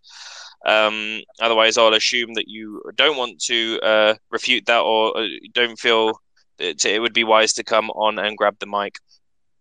And I only mildly hate to put this person on the spot, but I see there's another lawyer that's been listening that's followed the Mt. Gox bankruptcy and has been following this closely as well. If Daniel has a comment on this, I would love to hear it. If he doesn't want to, that's fine too. But that might be interesting for people as well. And so for the people that do want to speak, there's a button at the bottom there. You have to push and request to be a speaker, and then the moderators will be able to see that and approve you. But it seems. Sorry. I think it would be good. I don't know if Mark heard your request. If at least on the Smart BCH side, I know both of you gentlemen are going through a legal situation. But if he wants to answer the issue on Smart BCH, there's definitely some clarity that might still be needed. Yeah, I think that's what the whole world is the most interested in, is probably the Smart BCH bridge and how that's going to be handled. I know that's very interesting to me as well. Okay. Sorry. Did CL? Did you start speaking? Did you want to say something? I was just going to say, this is another wonderful example of baptism by fire. I don't think you can really say that you're really into Bitcoin unless you've been burned horribly. So for everyone who's caught up in the situation, congratulations. You are now part of the team, and don't worry, it'll all be okay. This is like my 5th or 6th time now, so don't worry, we'll all get through this. Absolutely. Couldn't agree more. So yes, as far as I can see, Mark Lamb still hasn't made a request to come onto the stage, and so I think it's best to leave it at that and assume that he would rather not speak at this time. Thank you, Roger, for your statement, and I'm sure we all here really would love to to know what the truth is and hope there's a resolution soon. And as I said right at the beginning, that everyone gets the funds and the tokens, the coins that belong to them, gets them back as soon as possible, so that we can put this behind us and keep moving forward on this wonderful dream of P2P cash. And I do see that the attorney Daniel has put his hand up. I don't know if we can invite him up to say his. Yeah, and could we also have Doc Polk on? He's put his hand up as well, and he's been an ambassador for CoinFlex.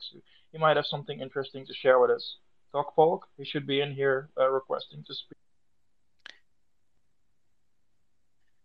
I'm not. Ciel, are you seeing this? Maybe those people can request a second time, and it'll pop up for whoever the co-hosts are here. No, I don't see anyone other than Alex trying to get back. Yeah, Alex, I've invited back as co-host. Twitter is just it's a little bit slow. Yeah, I don't see any requests at all. Okay. Sorry, you said his name is Daniel. If I can find him, I can just manually He's on like the him. 4th or 5th row. No, I got him. I got him. He's in.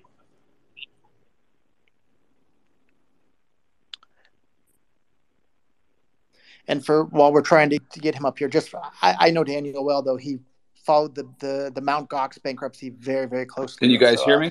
Unfortunately for him, it's not his first rodeo. Yeah, we can hear you. Yes, Daniel. Okay, yeah. So this is definitely not my first rodeo, but it's my first rodeo in about 8 years since Mt. Gox. But I was deeply involved in that case, and once again, I have money stuck at CoinFlex, and so I have some experience here.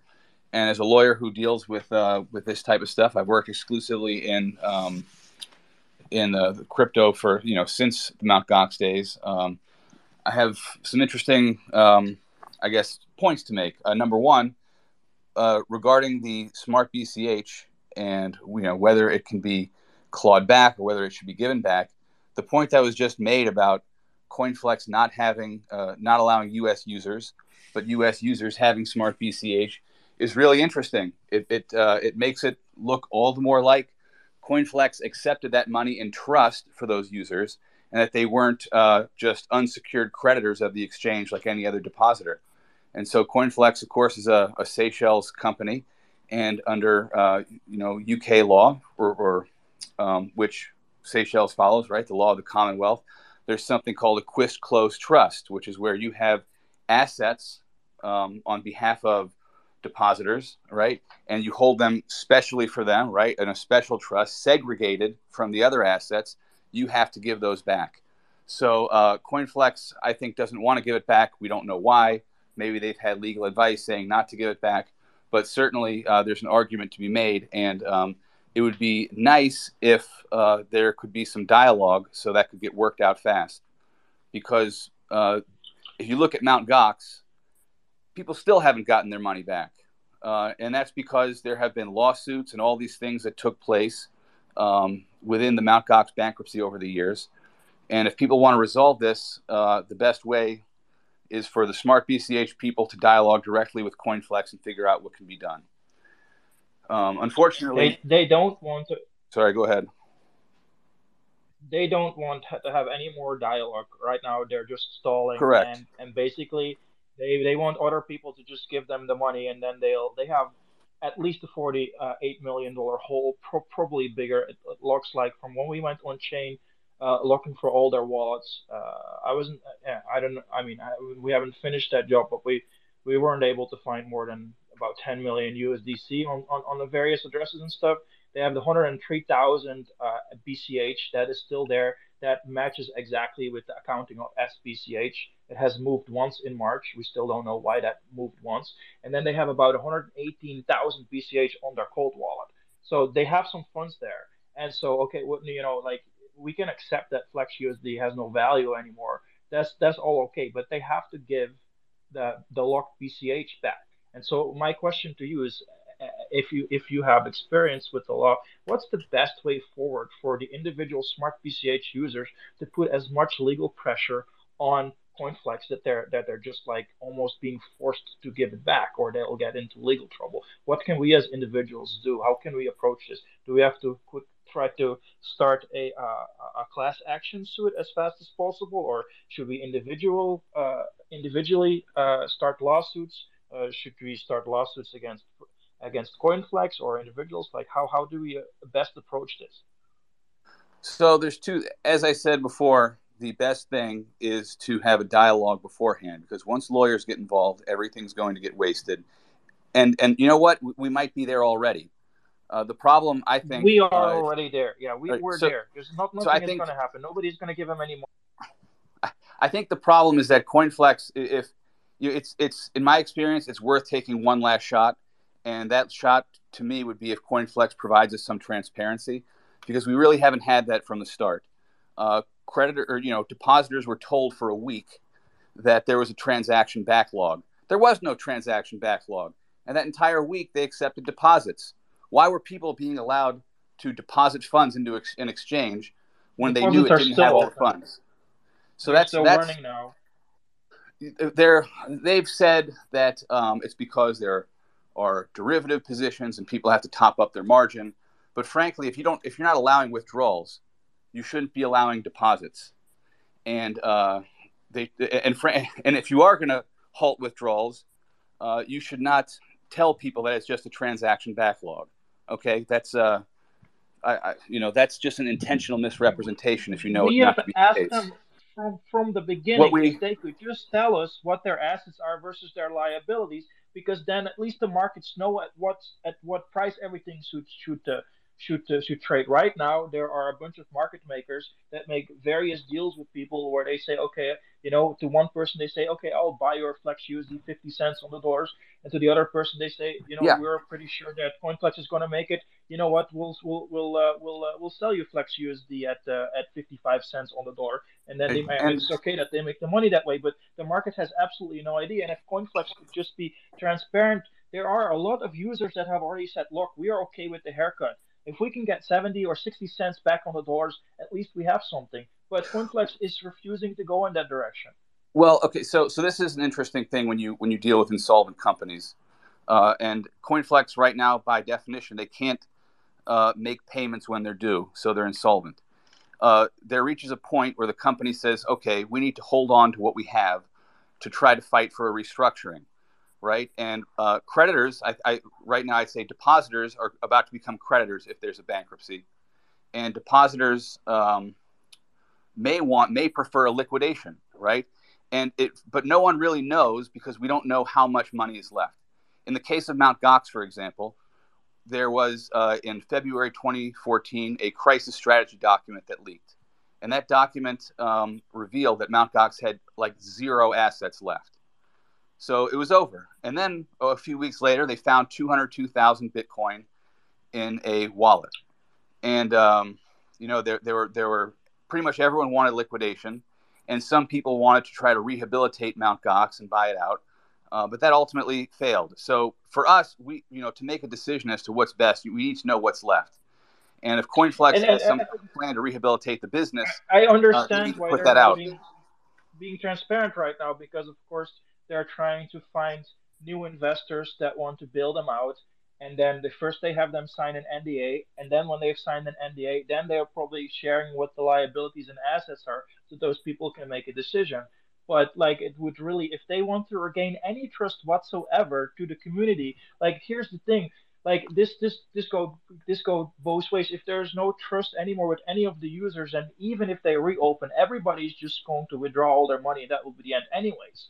So that's something, that's a dynamic that is at play with some person that has a lot of money that might decide if they want to like bail out CoinFlex or not. So if they can just be like at the same time that they show their assets and liabilities to this person that might be interested in bailing them out, they should show it to the community as well.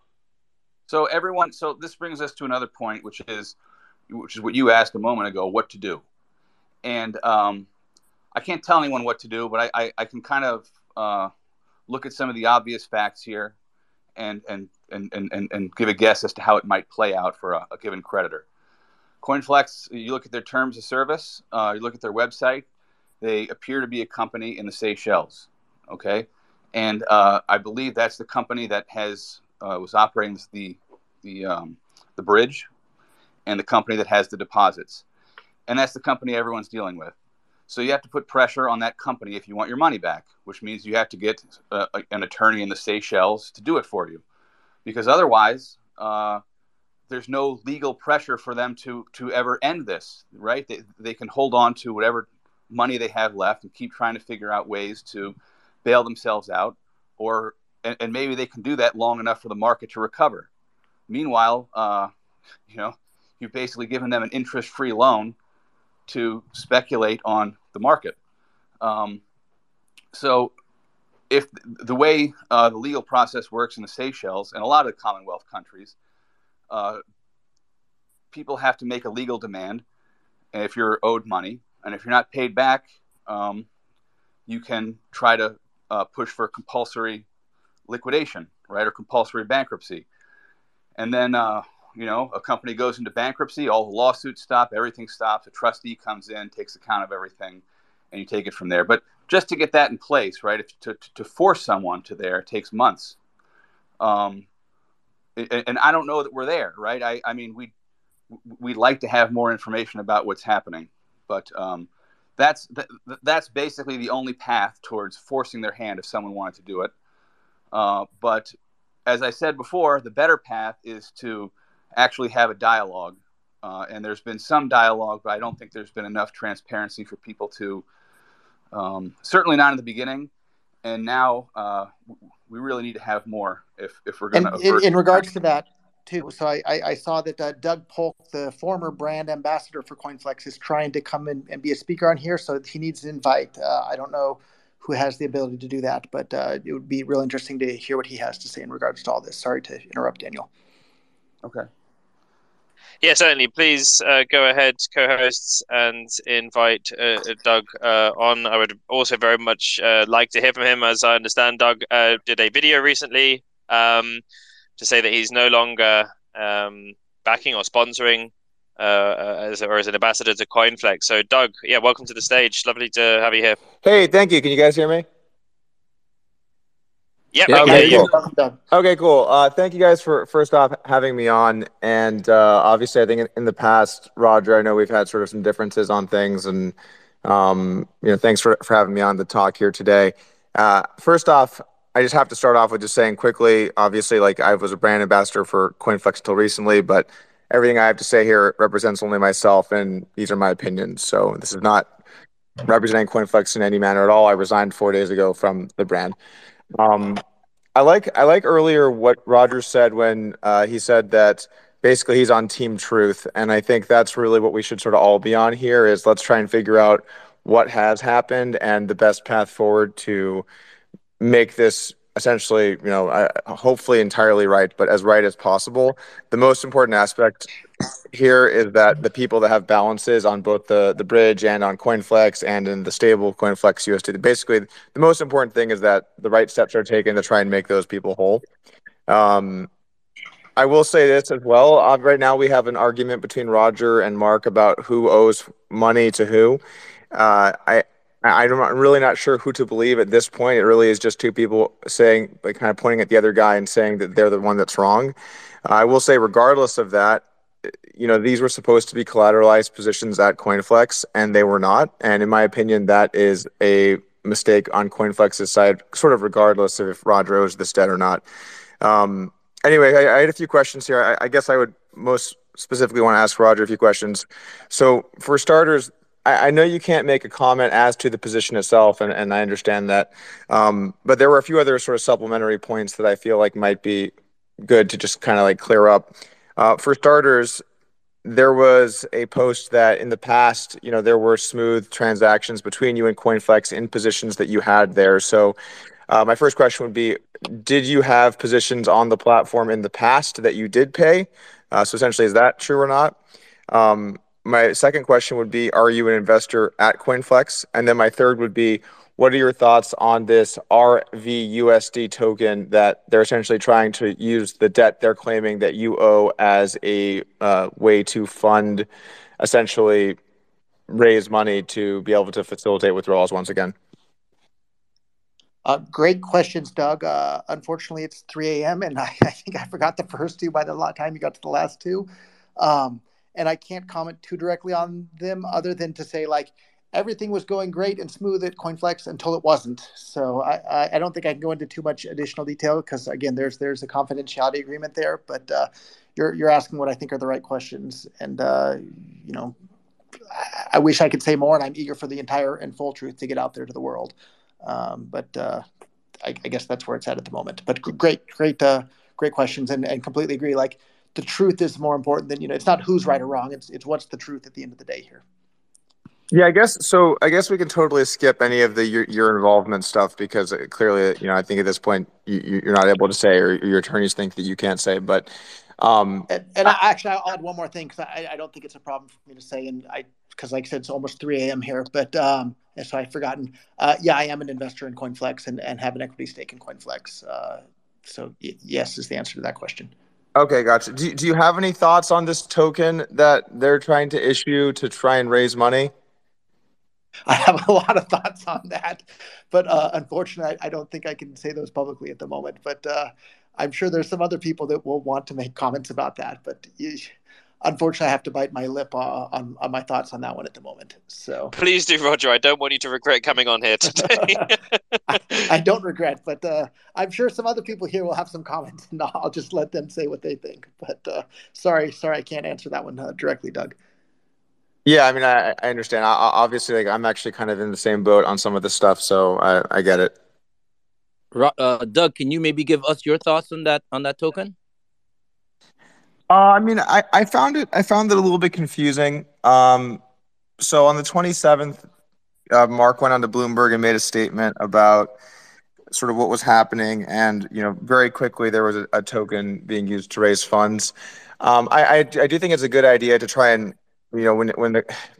so I guess taking a step back, if there is liabilities for the company that don't match with the assets where they need to raise money, I do think raising money makes sense. So like I think that's a good move for Mark in my opinion, but doing it through a token that is offering interest on a debt, particularly to someone that claims that they don't owe that debt, that just seems like a very strange way to raise the money. And I think like most companies more traditionally in these spots would try and find some kind of either bridge loan or do some kind of like equity raise to sort of create like the finances needed to resume withdrawals. So I personally think from like maybe like a PR perspective, I don't think that it was a great move. I will say that in the past we've seen some stuff like this. Like Bitfinex did a raise of something that was a little bit similar to try and sort of bail out the exchange, and that actually raised a lot of money and ended up working out great for them. So it's not like a totally unprecedented move, but I just feel like it sort of sends a little bit of the wrong message, and maybe just like an equity raise from within the company at some sort of new valuation would have been good. I know typically speaking, companies don't like to do that when the value will be lower. So, I get that, but I do think that would kind of be the more standard process in a situation like this. Doug, I have a question for you. It's pretty standard practice for a business not to name their clients or out their clients, especially when there's a legal issue with that. Do you think the name RVUSD was intentional? I would be purely speculating. Frankly, my main source for information on this story has been people tweeting. So I have no inside knowledge of the workings of what went on behind the scenes at CoinFlex and or what the thought process was there. I learned about it on Bloomberg like everyone else, so I would be purely speculating as to why it was named that. It did get brought up on social media. Why is this RVUSD? And then people were asking like, is it Roger? And I actually said I would assume not because that would just be too obvious. But then they said, someone told me maybe it's a double bluff, and I really don't know, man. I It I sure don't know what to seems say like on that one. one heck of a coincidence. I mean, he went on Bloomberg and was trying to get investors for this token, making it seem like it was just a reputable, high net worth individual who owed some money and was having liquidity issues, when in fact the debt had already been contested. Right. So I Well, find it just at the very best a coincidence, and not so different than telling depositors the week before that there was a transaction backlog. yeah. So I mean, you're an attorney, right? And I'm not, so I'm not sure what is correct or not correct here. I will say that like let's just say in theory, because it is still not clear to the public yet and or to me who actually owes who money, right? So let's just say in theory Roger does owe CoinFlex 47 million, which is still a possibility. I don't know what's happening with either of these parties. Then I would feel an immense amount of pressure as CoinFlex to try and, essentially make myself whole through this debt that's owed to me, which I mean that's fair. I don't know what they're allowed to or not allowed to do at that point, right? But Well, I will say that if I I was owed 47, you understand what I'm saying. Yeah, I understand what you're saying. Look, I don't think Mark is a bad guy. I like Mark. I know Mark. I think they're under incredible pressure. And when you're under pressure like that, the blinders tend to come on and you start looking for any solution that'll work. But unfortunately, you can't just go with any solution because there are very tricky ethical issues involved in running an exchange. You're dealing with other people's money. And so, we've seen this before, right, with other exchanges. The guy who ran Mt. Gox, Mark Karpelis, is not a bad guy, but he was put in a very difficult situation that was high stress and couldn't tell other people, and made bad decisions. So I think like what has to happen is people have to take a step back and look at what's going on, in the broader picture and make some big decisions because this, people need transparency at this point to decide what to do. Especially a lot of depositors who have a lot of money at CoinFlex. And maybe the best thing is to take a poll and see what people want to have happen. And it would certainly be best to do that after people have, more information about the exchange, what's the net asset position, that sort of thing. Yeah, and also my understanding here is that CoinFlex is a privately held company. And so privately held companies are typically, it depends on the jurisdiction, but they're typically allowed to post their asset sheets and say, hey, we have these assets, we have these liabilities. And even for the stablecoin balance, the Flex USD stablecoin balance, the last that I saw on the statistics page, it said that there was 137 million of this coin or something like that. And it was advertised as fully collateralized. Well, even if Roger did, let's just say again theoretically, default on a $47 million position, well, there should still be substantial collateral behind it, right? Because that would still only be like roughly a third or so of that balance. Not to mention the smart BCH funds, not to mention potential user deposits. So I think for a lot of people that are currently on the platform or have tokens on the platform, myself included in that, I think that we just kind of want to know what is going on, what is the potential loss, some like real transparency on the numbers I think would go a long way. I do understand like not wanting to pay out some people and not other people, because then you might have some legal risk as to like, well, you paid them out and not me, like I can sue you now because like basically you're prioritizing payments. So Yeah. even the smart BCH bridge, like, so as someone that is fairly familiar with DeFi and a lot of DeFi mechanics and all that kind of stuff and has used a good number of bridges, it does feel very strange to me that it falls under the jurisdiction of a company. But at the same time, this isn't the same bridge as people might use on, like, let's just say like Avalanche or on Arbitrum or on any of these types of things. It's a centralized bridge, right? Like you're going through a centralized party. So I'm not going to sit here and pretend to be an expert enough to say like, oh, those people should are not clients or are clients. I think there's been some interesting points kind of brought up on both sides of that. But regardless, there are still a lot of funds in theory that CoinFlex should have, and I think people would like to know, like, okay, worst case scenario, can't raise the money. Like, where are we at here, and what are the net sort of assets minus liabilities? Yeah, I think you're right that there's the smart BCH right now is kind of a gray area, but and you're right in terms of you can't favor certain creditors over other creditors. That's referred to as a preference transfer. And if a company does go into bankruptcy, the bankruptcy court will try to claw all that back. But in the case of smart BCH, and if you're really looking to do what's best for the ecosystem, there's absolutely no way any bankruptcy judge would be able to claw back all the smart BCH from all over the world. It just, but then again, that's a question for the founders. And I really don't envy their position having to make these kind of decisions. But that's that's a tricky position to be in. But the fact is that if they were released, there is no way that the bankruptcy judge would be able to pursue all these Bitcoin people all over the world trying to get back the smart BCH. Well, it's very difficult to these kinds of subjects because, frankly, I've tried to explain sort of like the smart BCH idea to people that don't do DeFi and don't understand like cryptocurrency that much, or they have a very primitive understanding, and you just kind of lose them quite quickly. And then now we're talking about getting the legal system involved to explain what a bridge is. I mean, good luck. Lord knows how that would end up playing out, but it's a very difficult situation to try and bring in people that aren't experts into and then make good decisions with. I would say. The sad thing is, if the bankruptcy court does get involved, very likely all that BCH is just going to get sold. If they get their hands, whatever they get their hands on, that their first impulse is going to be to sell it all. In Mt. Gox back in 2014, the very first thing we did when creditors met with the trustee was we pleaded with him not to sell the Bitcoin because he would absolutely crash the price. It wouldn't be good.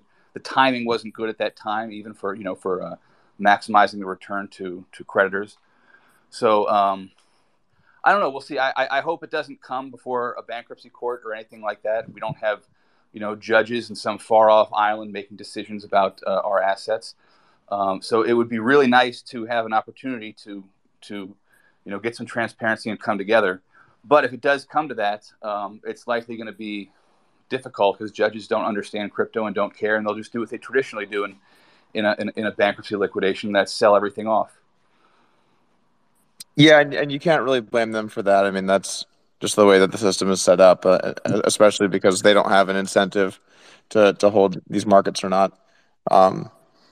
So I guess just to kind of like summarize here, I do think that we're at a point now where just like the members of the public or people that are CoinFlex users or who just basically want to know what's going on, we just sort of need more information now.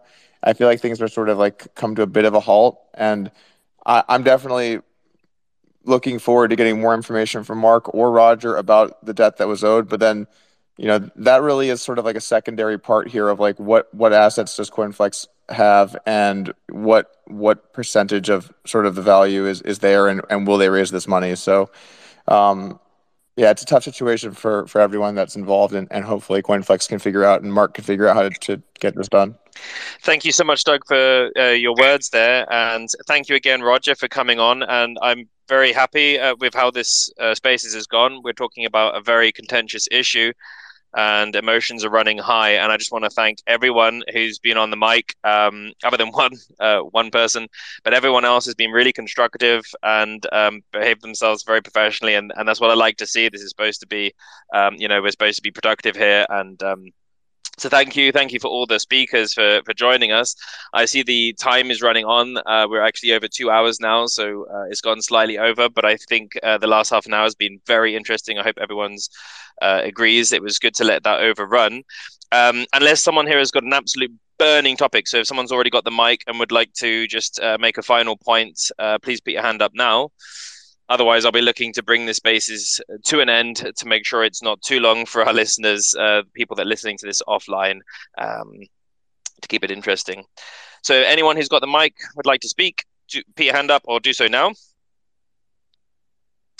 Yeah, well, the only thing I want to say is that nothing of any of this will ever stop Bitcoin Cash from continuing on as being the best means of transacting and of bringing financial freedom to the world. So no matter what happens in this coin flex situation or otherwise, we still have maintained. Yeah, exactly. Couldn't agree more. And as we can see, there's so much stuff going on in the Caribbean, in Australia, in India, in so many other countries. We're very close, maybe it's within the next 12 months to even having Bitcoin Cash as a legal tender in an internationally recognized country. This is huge. We've got protocol upgrades coming in to allow really unbelievable, almost unlimited possibilities running on the chain. So yes, Bitcoin Cash is going nowhere. But I do hope, nevertheless, that this situation resolves, because I do know a lot of people in the community have got some amount of wealth locked up in the Bitcoin Cash chain. So yes, I do hope that the solutions found there. So for everyone's listening, the Bitcoin Cash Hangout is available for offline enjoyment, again on rss.com/podcasts/fiendish crypto.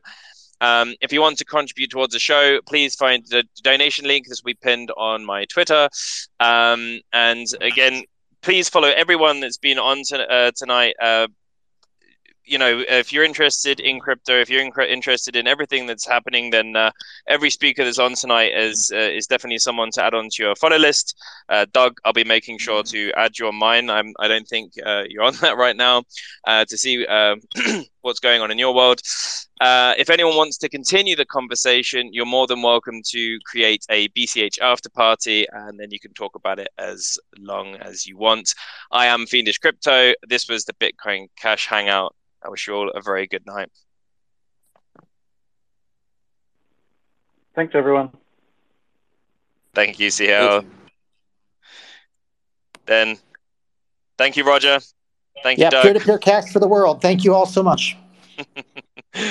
And I wish everyone a good morning, good afternoon, good night.